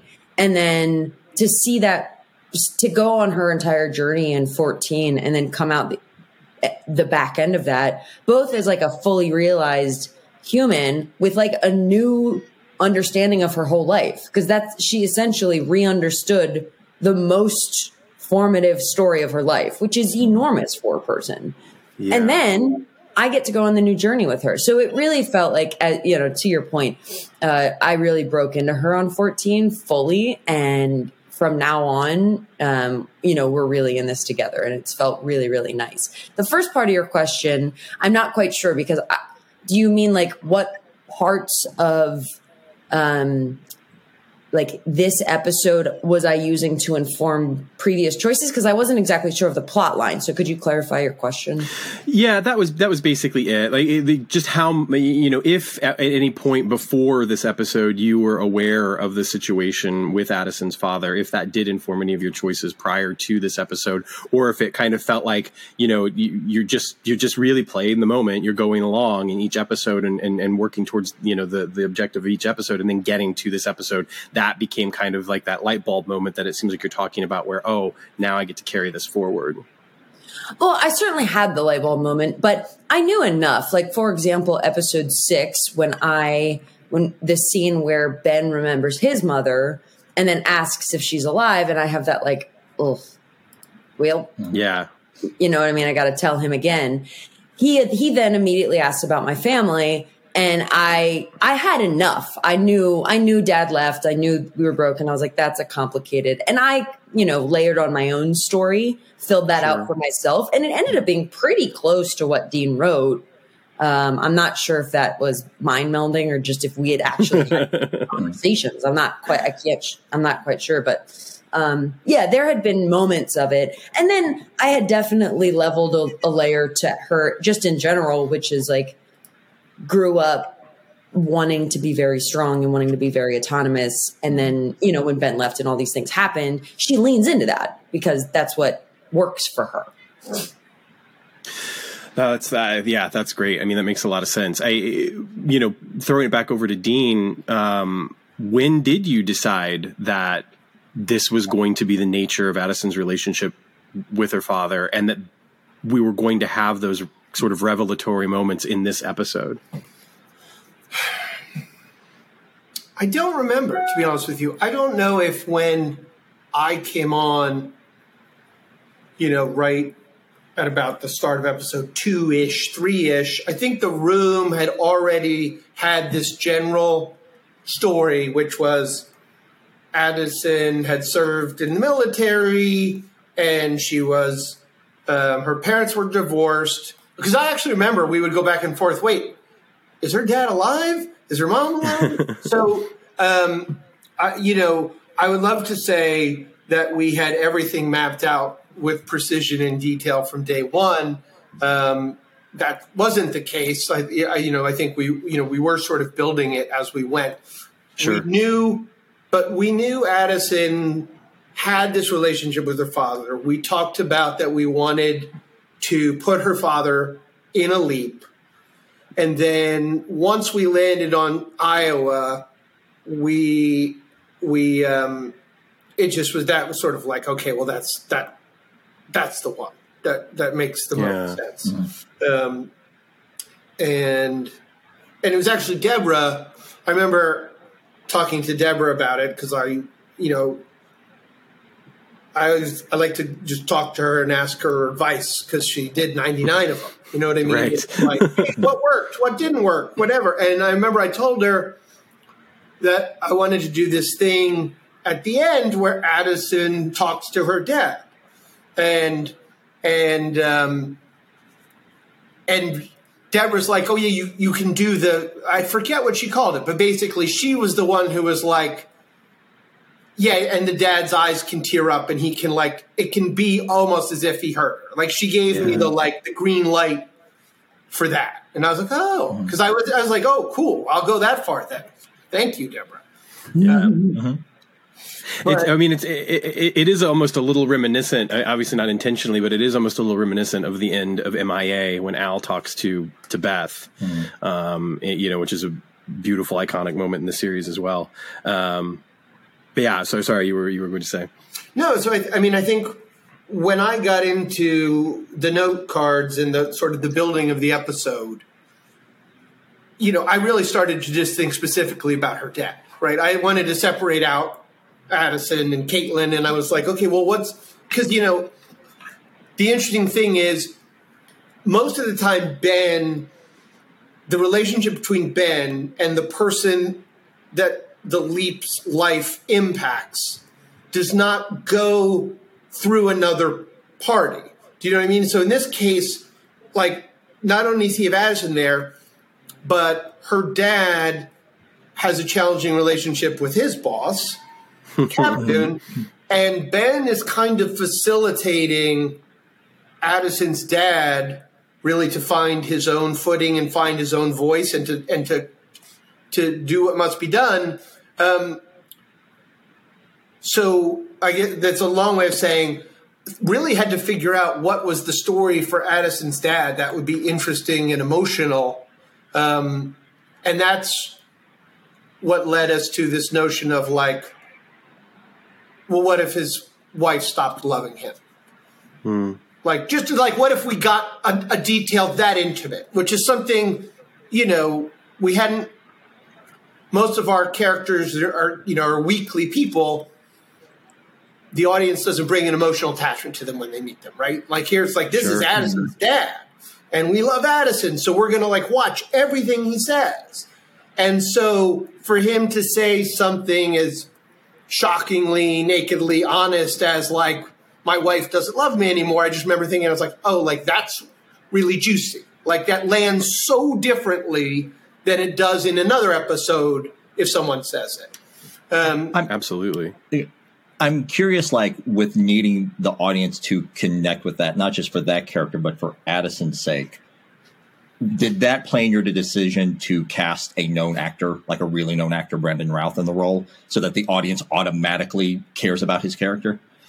Yeah, I mean, there's the business side and the creative side too. Whenever you can cast someone like Brandon, like we were lucky, Justin Hartley and Sophia came early and did the Bounty Hunter episode. When you can, it's like I'm gonna talk about him like he's a fish, but like when you can hook him,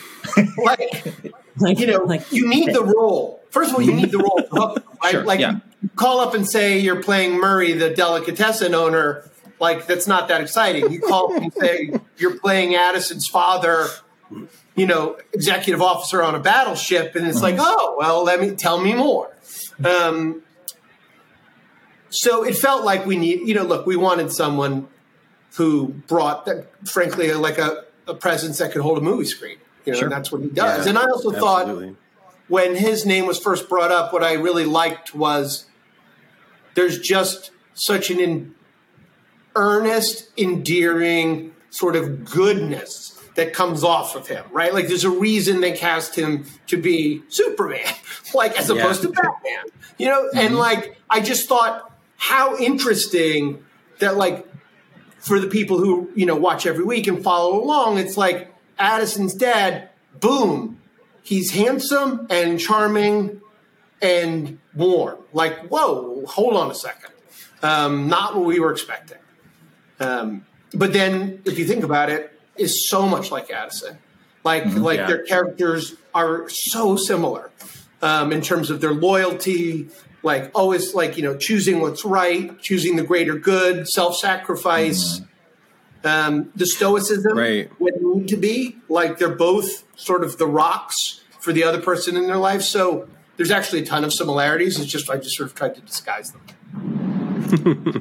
Well, I think it all plays really well. I mean, even going back to into the first couple of episodes when Addison has the thumb drive, right, and is willing to kind of like play it cool in order to figure out what's on there first, and you figure that that's kind of the same thing that her dad would do.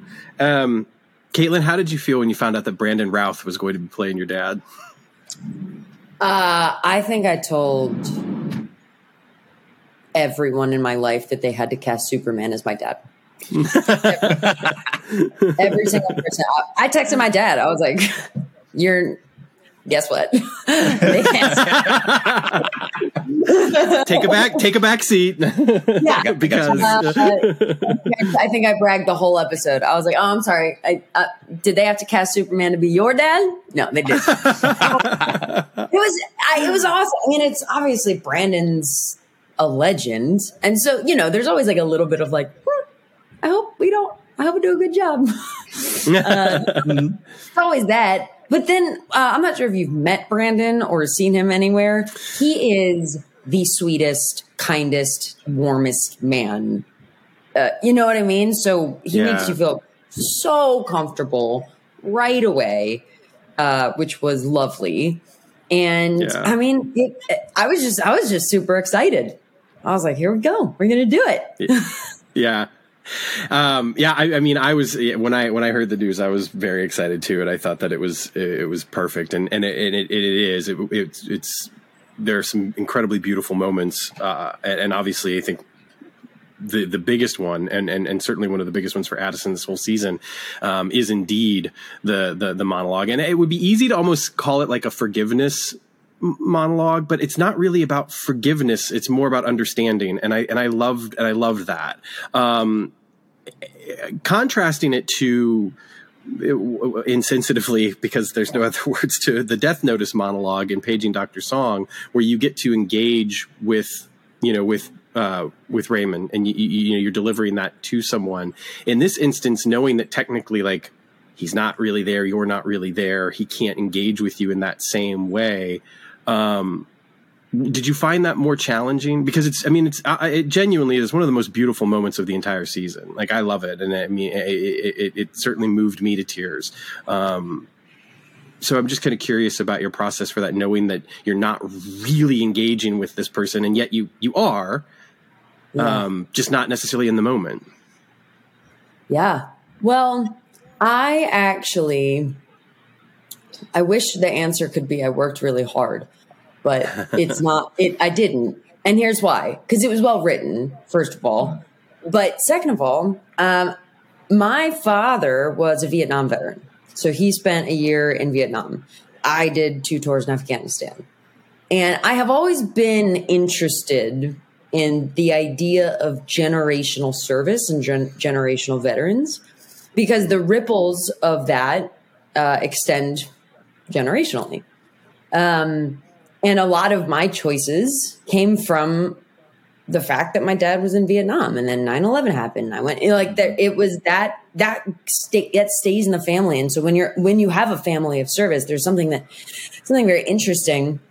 Secondarily, I think it's so interesting to have, especially in the veteran context, to go back, having life experience, being an adult, and see your parent at your age in handling whatever they were handling with to the best of their ability with the tools that they had, is something that I think all of us maybe strive to do at some point, to understand who our parents were then, why they are how they are. And you might not have to forgive them depending on your relationship with them, but certainly you understand. It's about, now I have lived enough life at my age to look at you then, or even look at you older, and understand that you were just doing the best that you possibly could. If you could have done better, you would have done better. And so with all of that, with the generationalness of combat and seeing your parent as an adult, and it's not about forgiveness, it's just about pure understanding. That was maybe one of the easiest scenes I've ever done in my entire life, because it's just truth. It's just, I understand that you did the best that you could, and I'm going to release us both from the story that I have been telling myself, because I could only understand this relationship as a child, and now I understand it as an adult. So it was, and then also Brandon himself is just so open and available that I could watch him fight it. And that started to kill me, because then I just see my dad trying to fight it. And now I'm like, well, now I'm trying to not snot cry so that they can use this take. This might get rough. Yeah. It was. I mean, it was lovely. Thank you. I'll ask you, Jim. We talked during the filming about making sure we didn't tread into like sort of, oh, woe is me apologies territory for her dad. Like, oh, he gets a free pass for leaving the mom. Like, I remember, like, we were talking about that day. Like, we were very aware to not make it like this is the Addison apology tour in any way, shape, or form, or it's the, like, oh, I've been so misunderstood story. You know what I mean? It's just knowledge. It's just Addison is getting to see what her dad did and why he did it. And none of the answers, and I mean, and this is sort of, it's sort of another thing we wanted to play with is like, people are always like, oh, quantum leap, like if you turn left instead of right, the whole universe is going to explode. And it's like, yes, that's one way to talk about it. But the truth is, it's also like, even big things don't necessarily change who you are.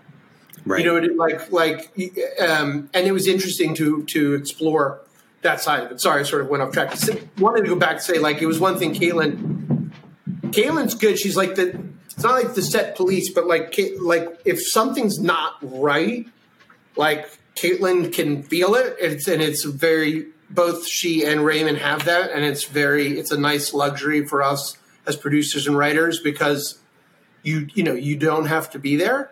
Like you'll get the call or you'll get the text or you'll be like, hey, let's not stray too far into like, just being like, yeah, I'm leaving my wife, but it's all good. Fine. Right. Mm-hmm. I'm curious, like one of the parts of Addison's dad's story that connected with me, and I won't go into because I don't want to turn this into a therapy session. I feel like I've said that 3 episodes in a row now. We can do it. Is the fact that the captain said like you were white trash and I pulled you out of that. I pulled you under my wing, and he talks about this darkness that he has, and part of the reason for leaving is like he doesn't want to pass that darkness on to Addison. Is there a particular like inspiration you pulled that idea or story from? I'm trying to remember. Because, like sometimes you're planning, but the truth is you plan it all out, and then as a writer, you just sit there and watch it in your head. Absolutely. And I think, so the idea that the captain was a father figure to him sort of felt like, oh, well, that would make sense because this is a story about fathers. Like, and the expectation is like, we're seeing Addison's father. And it's like, okay, but let's see him in the role as child as well to this captain. Sure. So I think as soon as it got that, I just, when in doubt, go big. You know what I mean? Like make this captain actually responsible for his life. And also it would explain why if you're him, why you would look aside for so many misbehaviors. Like the analogy I kept thinking of completely inappropriately was when your older parent, you need to talk to them about taking their driver's license away. Like, it's a very difficult conversation. And I was like, imagine if you had to do that on the scale of the USS Iowa. And so it came from there. It really came from wanting to make this man be like his father. And then in the course of, now I remember actually, I wanted to contrast him with his real father. Right. And since you're seeing the captain doesn't seem like such a great guy as you're watching the episode. So how do we, and it's like, well, compared to my dad, this captain is a prince. And then suddenly you're like, oh, well, once you feel like you have that darkness in you, now I understand why you have a distant relationship with your daughter. Like, because you want to stop that. So it's about therapy session for me, apparently, is what this turned out. Well, I think that one of the things that it touched on, and Caitlin, you so eloquently put it earlier, talking about generational service too, is that idea of transgenerational trauma and the way that the trauma that we experience, is often informed by the trauma that was experienced by a parent, grandparent, so on and so forth. And it felt like by having Addison's dad, say that he didn't want to pass that on. And then, of course, having that beautiful moment where Addison literally says, it ends with you. I think that there's so much power to that goes, far beyond anything, any kind of, character moment or character building or whatever for Addison. Knowing that I'm glad that came across. It absolutely did.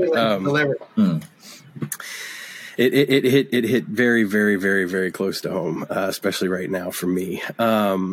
The one of the things that I wanted to ask is that having to have this situation with Addison's father and knowing what happened in that original, timeline, and knowing that changes were going to be made, but that ultimately that's not the point of the leap, right? The point of the leap is not to save Addison's dad.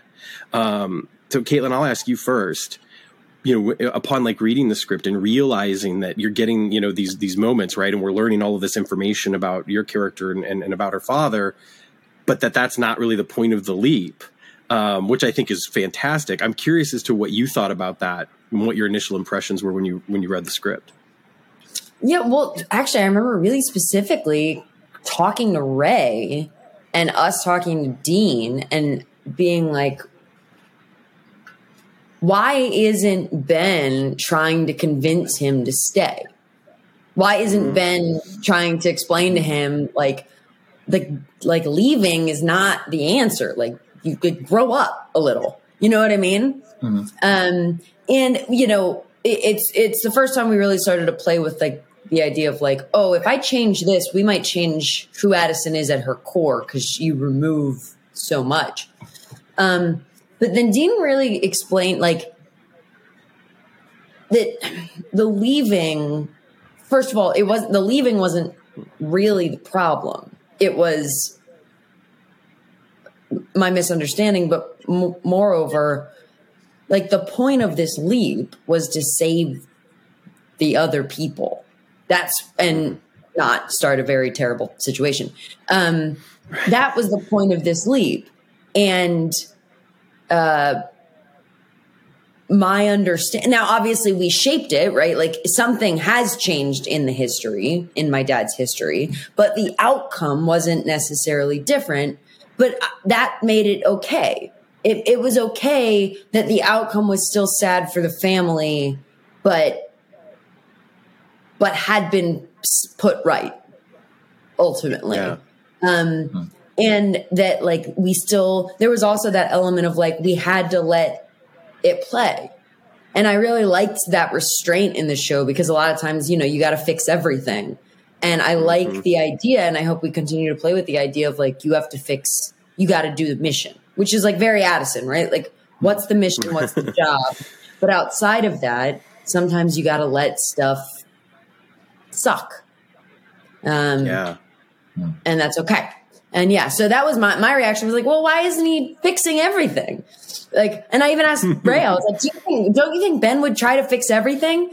And Ray had a good answer. He was well, I'm kind of taking your lead right now, and that's not the point of this leap. And I was you're right. It's not. It's interesting. So Ray and I kind of had a conversation. I feel like Addison and Ben might have had off camera. You know what I mean? You have it a little bit you have it a little bit on camera in the beginning when we're doing the intercut between you telling the story and Magic telling the story back at HQ, where they're but what if she changes?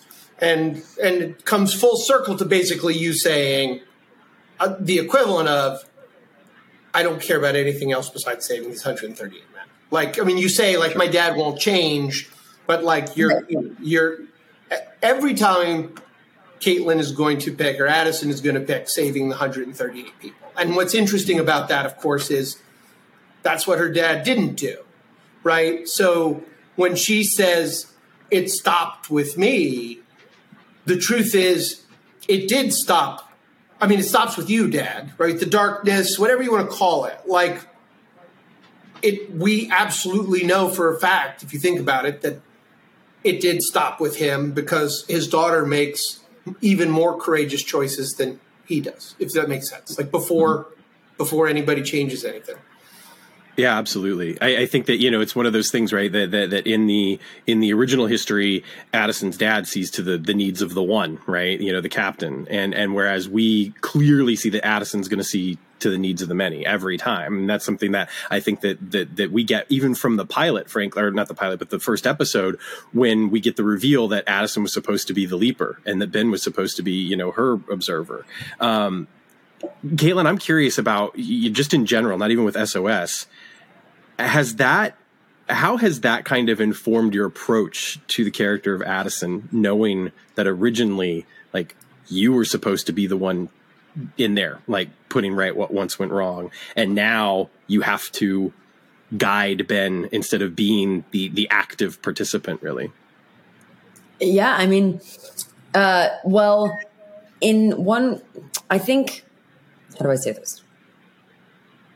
My favorite moments are when Ziggy isn't working right and we have to rely on Addison and Ben, because that is when I think she in particular, but both of them as a team, really gets to shine, because we aren't being spoon-fed answers.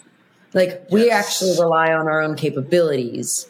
And that is when she really shines, because that's what she was meant to do. And that's what she was really born to do.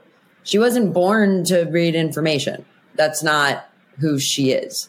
And I really appreciate that they've allowed me to explore that. And as the season continues, they allow me to explore it more and more. But, it's not like I'm holding a chip or anything like that. It's just more about, like, general competence. Like, yeah, do that better. No, that thing. Right. Well, because the truth is, Ziggy actually tells them nothing in 14. Right? Unless memory serves. Like, when Ziggy says, "Oh, we're going to go to war," it's like, you don't really need Ziggy to tell you. Right? How bad things are going to get. Right?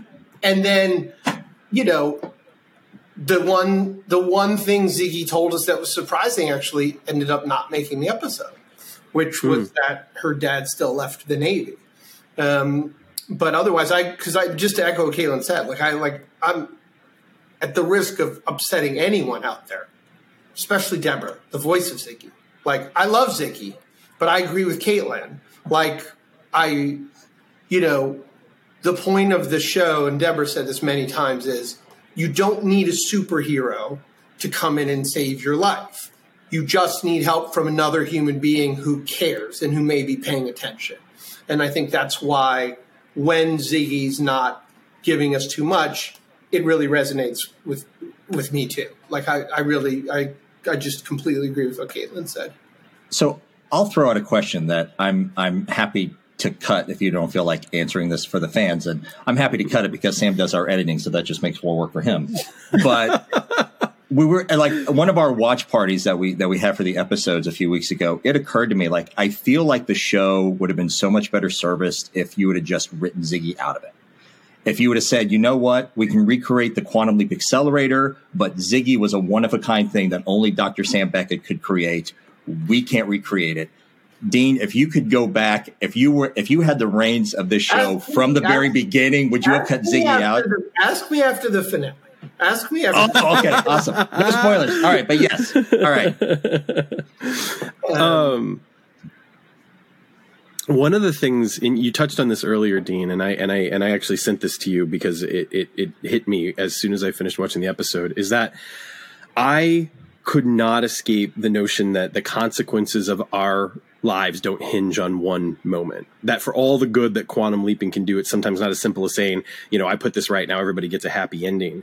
And I again, going back to the idea that the mission here is to save those lives, those 138 sailors, and that's enough. And that, Addison's dad might have peace of mind, but that one of the things that the episode does so well, and it does it a couple of different times, is use the future to inform the past, or use the future, or the present rather, to shed light on the past. And we get it in some beautiful ways, because obviously for Addison, it's very personal.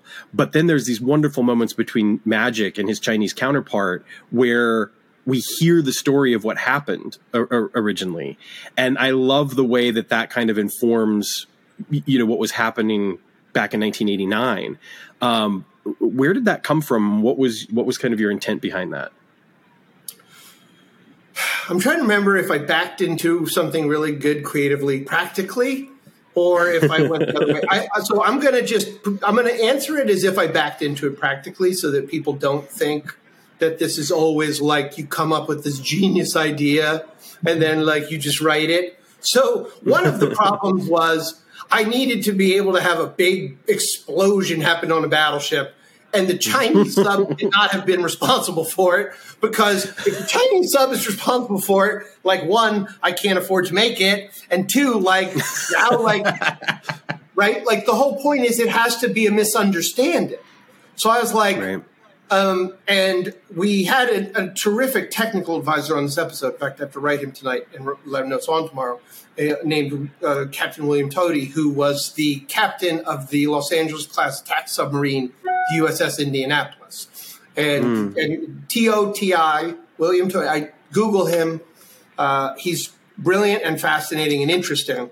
And he actually, it was a discussion about torpedoes and depth charges, because originally I was like, oh, and then the depth charges. He's like, yeah, there haven't been depth charges on battleships since like 1960. I was like, really? And he brought up mines. And when he brought up a mine, I think at that point I was like, okay, that'll be my explosion, will be a mine. And then suddenly the light went off in my head and I'm like, that'll have been the explosion in the past. So honestly, I think so there you go, people. Sometimes the trail is not like, you don't set out to be that clever, but oftentimes you look for those connections when like as soon as once it was a mine, I was like, oh, that could be what sunk the sub the first place.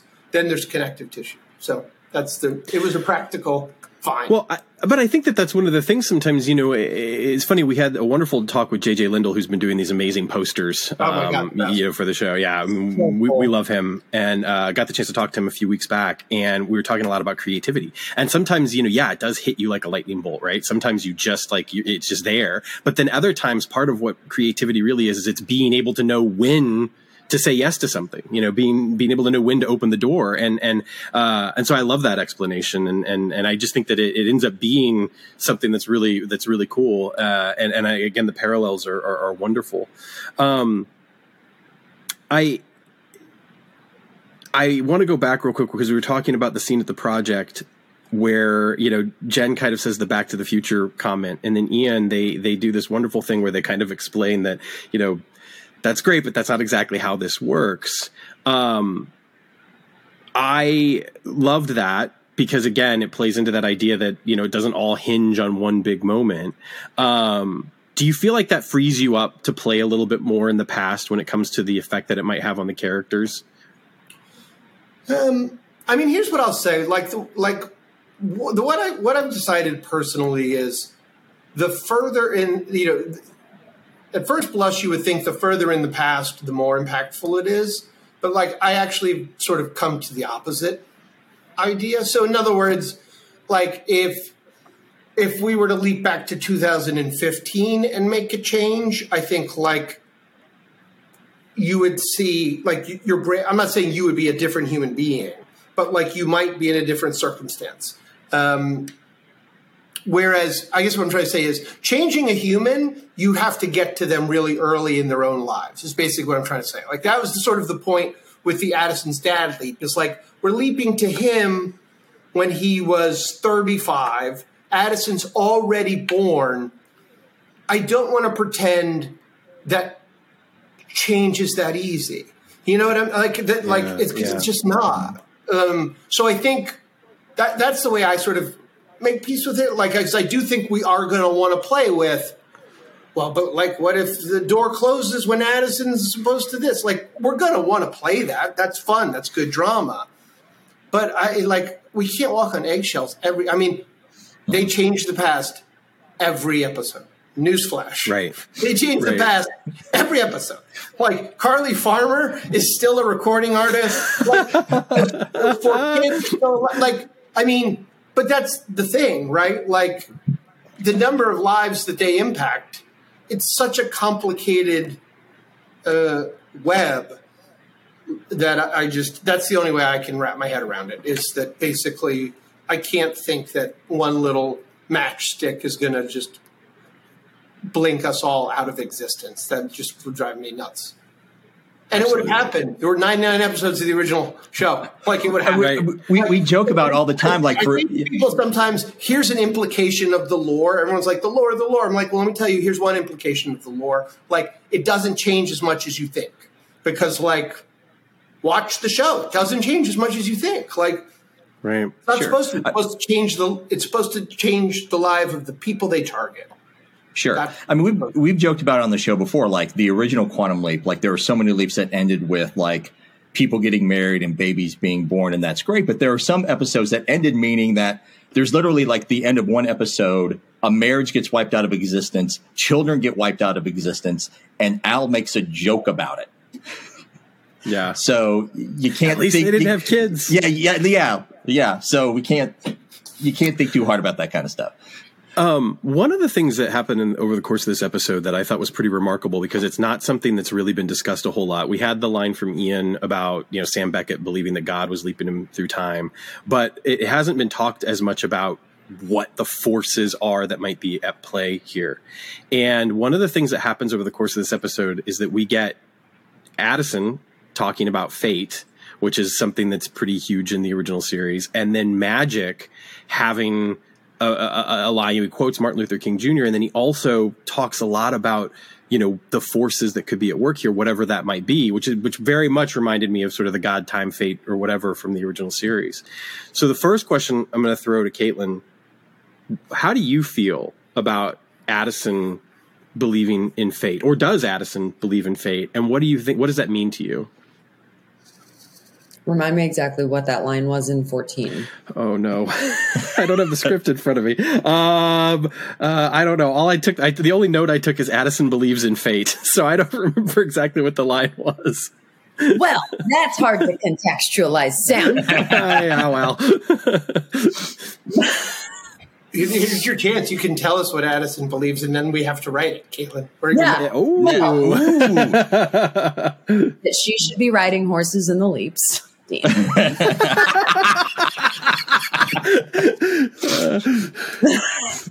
still mad about it. Okay.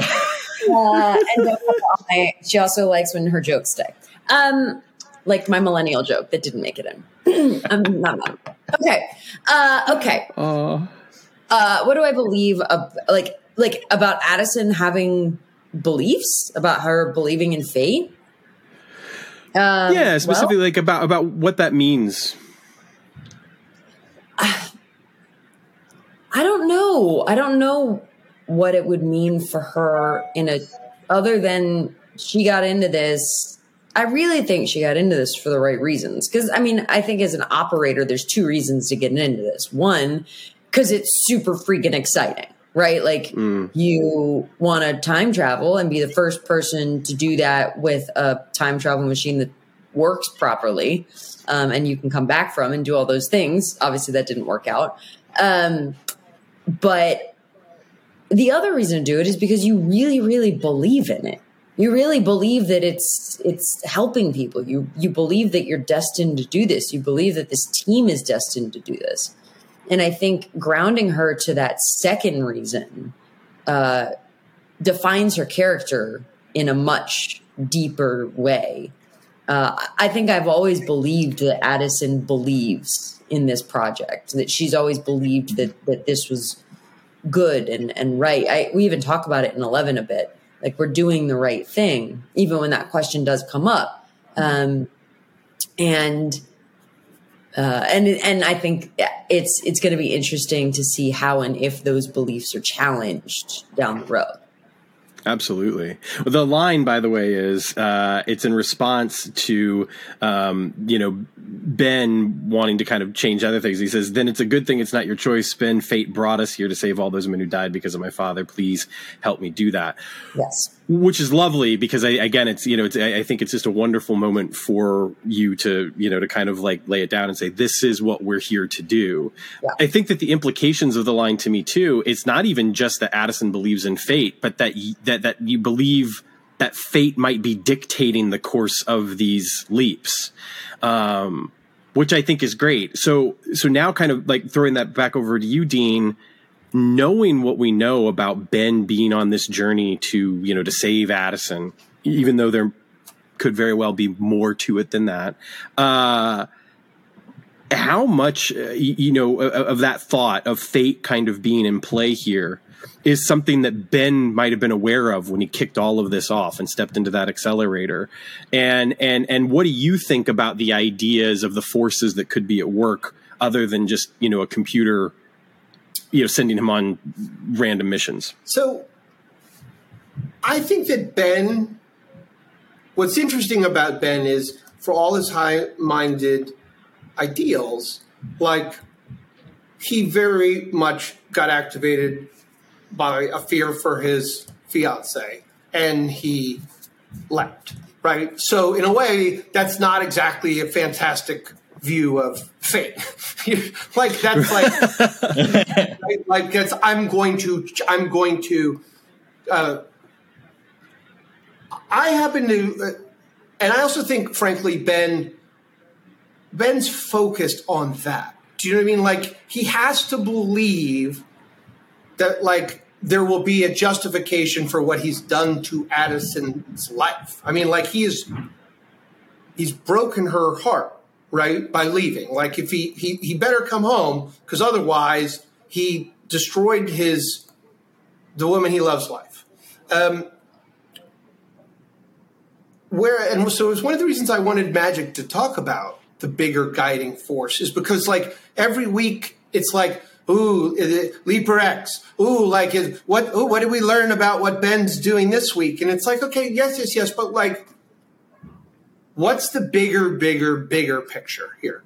Like, what are we not looking at because we're so busy focused on this? It's something, and that was the point of Magic's sort of moment.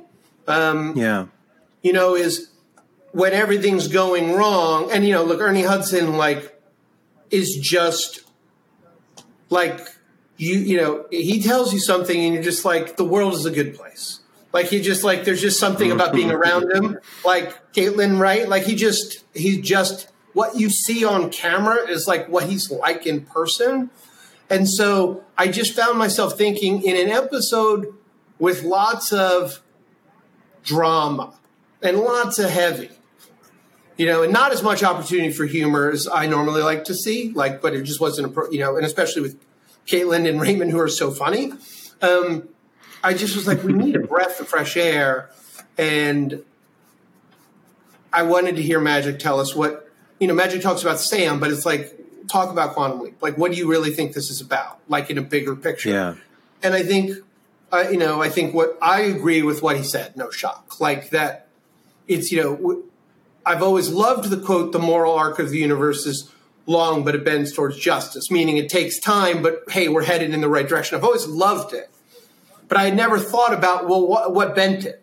Like, cause it's not a straight line. Something bent it towards justice. And I was like, the same thing that bent that is what is sending Ben through these leaps. Like I take comfort in that. It's the best way I can put it. But I also think it's important. I think it's important that we stay global because it'll allow us to take the series wherever we want to go. Yeah, I think that's a wonderful answer. We want to wrap up soon in interest of everyone's time, but I do have a couple of questions that I've wanted to ask Caitlin for forever. So now that you're here, I'm just going to ask them. They don't necessarily have to do with SOS. When you were auditioning for this and you started to learn maybe a bit about Addison as a character, was there a point, given your own military background and the character's military background and that sort of stuff, was there a point that you just so identified that you thought, I have to do this? Did you just feel that strong connection like right away, or is it something that came later? Oh, I mean, right from the first audition sides, I strongly I was like, well, I thought two very distinct thoughts. One is I could be perfect for this. This aligns with my history. This aligns with who I think I am. With the kind of show I want to do, with the kind of work I want to put in the world, a show that makes people happy. Like that's what I wanted to do always. And the second distinct thought was that there was no way they were going to hire me to do this job. Like never. No, I was like, unless everybody at NBC is drunk, they're not hiring me to do this. And then they were. So like it was so surreal throughout the whole process but you know, like actors know when you read and you're like, nah, it fit right. That jacket fit real well. And people say, you know, like my team and the wonderful friend of mine that I went to theater school that read with me, Keaton Scolari, a wonderful actor, the son of the late great Peter Scolari, bosom buddies, most recently Evil. He's a wonderful man, passed from throat cancer earlier last year. And his son's a very good friend of mine, and he helped me read for that. He was my reader. And like even between us, because we'd acted together for years at that point, and he was like, this works well. But you never know. And because I've also read for things where I'm like, wow, I'm perfect for this, but I didn't line up with what they had in mind. This world is so much about vision and whose vision. And luckily I was theirs. You talked earlier about O Ye of Little Faith and loving how Addison wasn't in the leap. Well, like there's been this refrain in season 1 where like every 2 or 3 episodes, Caitlin basically comes to me and it's like, so or am I getting fired? Am I getting fired? Like, so when she read episode 7, she's like, so I'm not in the leap, huh? Like, I promise you're not getting fired. That was a running joke.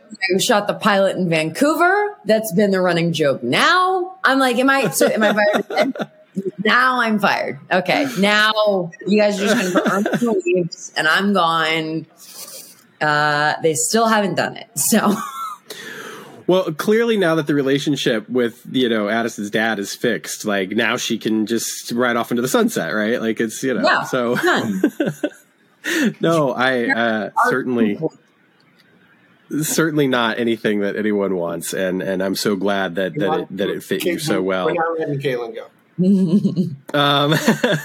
But along the process and because do you feel in some way that this has been kind of on the job training? Obviously you have a background and you've been trained, you've worked as an actor, but this is kind of the first thing in some ways. So do you feel like it's been sort of just on the job training and you keep kind of just learning and how do you approach something like this and remain open to receive, everything that you're getting and the opportunities to learn from everybody and work on this show now? Well, I mean, in short, you don't all the time. You can only absorb so much at a certain time. And this job has been a fire hose of new things. I mean, and so much of it went to Ray. Like things would happen and I would just be like, what's that? What's that? And Ray has explained so much from like the code to say that you're going to the restroom. It is 10-1. For the record, like it's just things I didn't know. You don't know until you know. So, it's been an enormous learning experience, not just for the acting side, because that is its own monster, but that I at least had training in, I had a background in, but it's everything else. It's everything from the days to the pace, to the rewrites, to the, how to manage your energy. how to create boundaries when people touch you all day, because that's their job. They got to fix your stuff. You know what I mean? That's just it's just things that you learn. How to do press, how to do interviews, how to not stress out all the time, because all of a sudden you feel everything matters so much. You know what I mean? And you have to learn how to live at a pace where you can live. So yeah, I've been learning so much this whole time, and I've certainly been growing. I mean, as a person, as an actor, as a professional, because they're all different things. Like, there's, a lot of examples you can give of amazing actors that you hear are just horrible to work with. And then people that are great to work with, but on screen, I'm not sure if they're getting awards, but it's just like how it's just, you're learning so much. So yes, it's been an enormous learning experience. I've failed a million different ways in a million different times, and I will continue to do so because that's what people do. And there's been times where I don't have the energy to absorb a lesson right now or meet a new person. Like, I have to worry about getting these new pages down. And then there's sometimes I am. So, it's been every day I have learned so much. And I'm just excited that I get the opportunity to continue to come back to the plate and grow again and try again and try again. And as an actor, it's all you can ask. Absolutely. I love that. I love everything that you just said so much. Do you have a favorite episode of the season so far? I mean, 14's real good. Like, it's about me. I really liked the one that was all about me. Yeah. I loved 14. I loved 13, honestly. I mean, not only was Deborah directing, but how she was directing. It felt like we were on a single cam comedy, some of that. And it's like, what a treat as an actor to learn to go from this single cam comedy to a big battleship drama. Right. Like, I mean, it's the learning ground I'm on right now is sacred. And I'm so grateful for it because it's the best job you get to do a different show every week. It's spectacular. So yeah, I mean, 14 is a real favorite. I loved 11. I loved it. I love the finale. I mean, but that's not fair because it's, you get to pull out all the tricks and all the, it's not fair, but it's, it's been so much fun. Yeah. Were you familiar with the original series at all? I was familiar with it. I was not like a fan. I had seen maybe an episode or two as a rerun, but my parents were. They were big old fans. My sister and brother were big old fans. I was the youngest. It was from my dad's second marriage, so my siblings were a little older. And then, so when I texted them, I was like, "Oh, I'm auditioning for Quantum League." They were like, "We love that show." So now I've gone back and watched quite a few, and it's been really great. Sure. Nice. Dennis, you've had a question. No, I was just going to say, I think, I was going to say, you've had so many great answers. I was about to come in and say, on that note, I think it's a good time to say goodbye and say thank you. Thank you all. Dennis is basically the one that tells me to shut up. Otherwise, I'll just keep going all day. So, yeah, I have to have somebody to, pull me off. We are both from the Midwest, and we are both kings of the Midwest goodbye. So it's... Look, I just want to say that it's easy to say things kind of offhand to other people sometimes, and I had the opportunity to say this earlier to Dean and to Dennis, but I just think that the work that you've been doing is incredible, and I'm so grateful that you're here. I'm grateful for your work, and there's Harrison, and we think you're pretty special, and I'm just so grateful that you joined us. So thank you so much for being here today. Oh, thank you. And then if I can also extend some thanks, your show was the first show I watched when I got the job. Yep, it was the first show I watched, and you were so kind.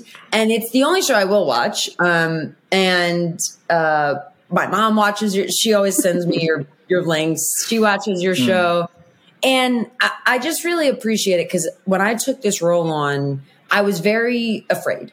of a lot of reasons, getting fired, growing up my whole life, every opportunity I've ever gotten, all small things like that. But mostly because I was stepping into a show where I was going to not reprise because it's not the same character, but I was taking over the role of a very beloved hologram in Dean Stockwell, and an actor who I was never going to be anything like. Yeah. And for a lot of reasons, because in some ways, Ray and Mr. Bakula are similar. There's some similarities there. Me and Dean Stockwell do not have many. And so I was very nervous, and you guys have been so consistently kind about it and encouraging. And I just wanted to thank you for that, because I did see it and I appreciated it, and it helped me be braver in this role and feel supported. Like the original fans didn't just hate me just because I wasn't Dean Stockwell. So thank you for that, because it really did help. Well, you're very welcome. It's all true. And again, we appreciate it's been really cool just to see your work from the beginning to now, and just see the way that you've grown, like, even as an actor. Like, I mean, it's true, and it's incredible, and it's lovely. And I, like I said, I have no problem saying I was moved to tears, and of course, part of that is due to Dean and his writing as well. And I know that he's given you some good stuff. But thank you so much, and we certainly hope that you'll come back on and talk to us again, and we haven't scared you off. And Dean, as always, thank you so very much, and congratulations to you both, because the episode's fantastic, and I loved it. And it's been a joy to just be along for the ride, and really looking forward to what's next. Yeah, can't wait to talk to y'all after the finale and see what. I know. The little nugget you dropped. I'm like, ooh. It's exciting. But then you have to wait till fall for season 2. It's such a drag. I know. It's like cruel. Well, thank you very much, both of you. And again, we hope to talk to you again soon. Take care in the meantime. And we'll be right back in just a second, Leapers. Well, sir, what do you have to say for yourself? No. What did you think? What did you think, my friend? That was a lot of fun. Like you said, every interview gives something a little bit different, and that was fantastic. It was really touch and go, because there was the first 20 minutes when we were supposed to be meeting with him, we didn't know if Caitlin was going to be able to get on because of tech issues. I was like, all right. I mean, I love Dean. I'll always chat with Dean, but I was like, all right, are we just going to get Dean? But that was lovely. It was a very, very lovely chat. And again, thanks for being on. Yeah, absolutely. That's all I really Thank you so very much. It was a pleasure. And I mean, it's impossible to articulate the sense of, just validation and the gratitude for the kind words that they both had as well. And just thank you for being good people. It's always awesome to see good people do good work and succeed, and I think that is absolutely the case right now for both of them. And I can't wait to see what's next, and hopefully we get the chance to talk to them again in the future, in particular when the season's all over, and then we can really just dive in with all the spoilery goodness that won't be spoilers anymore because the season will be over. So we'll see what happens. But thank you to Dean, thank you to Caitlin, and let's leave out of here. Yeah. Take care of yourselves, take care of one another, stay safe out there, and remember to always leap responsibly. Have a good week, y'all.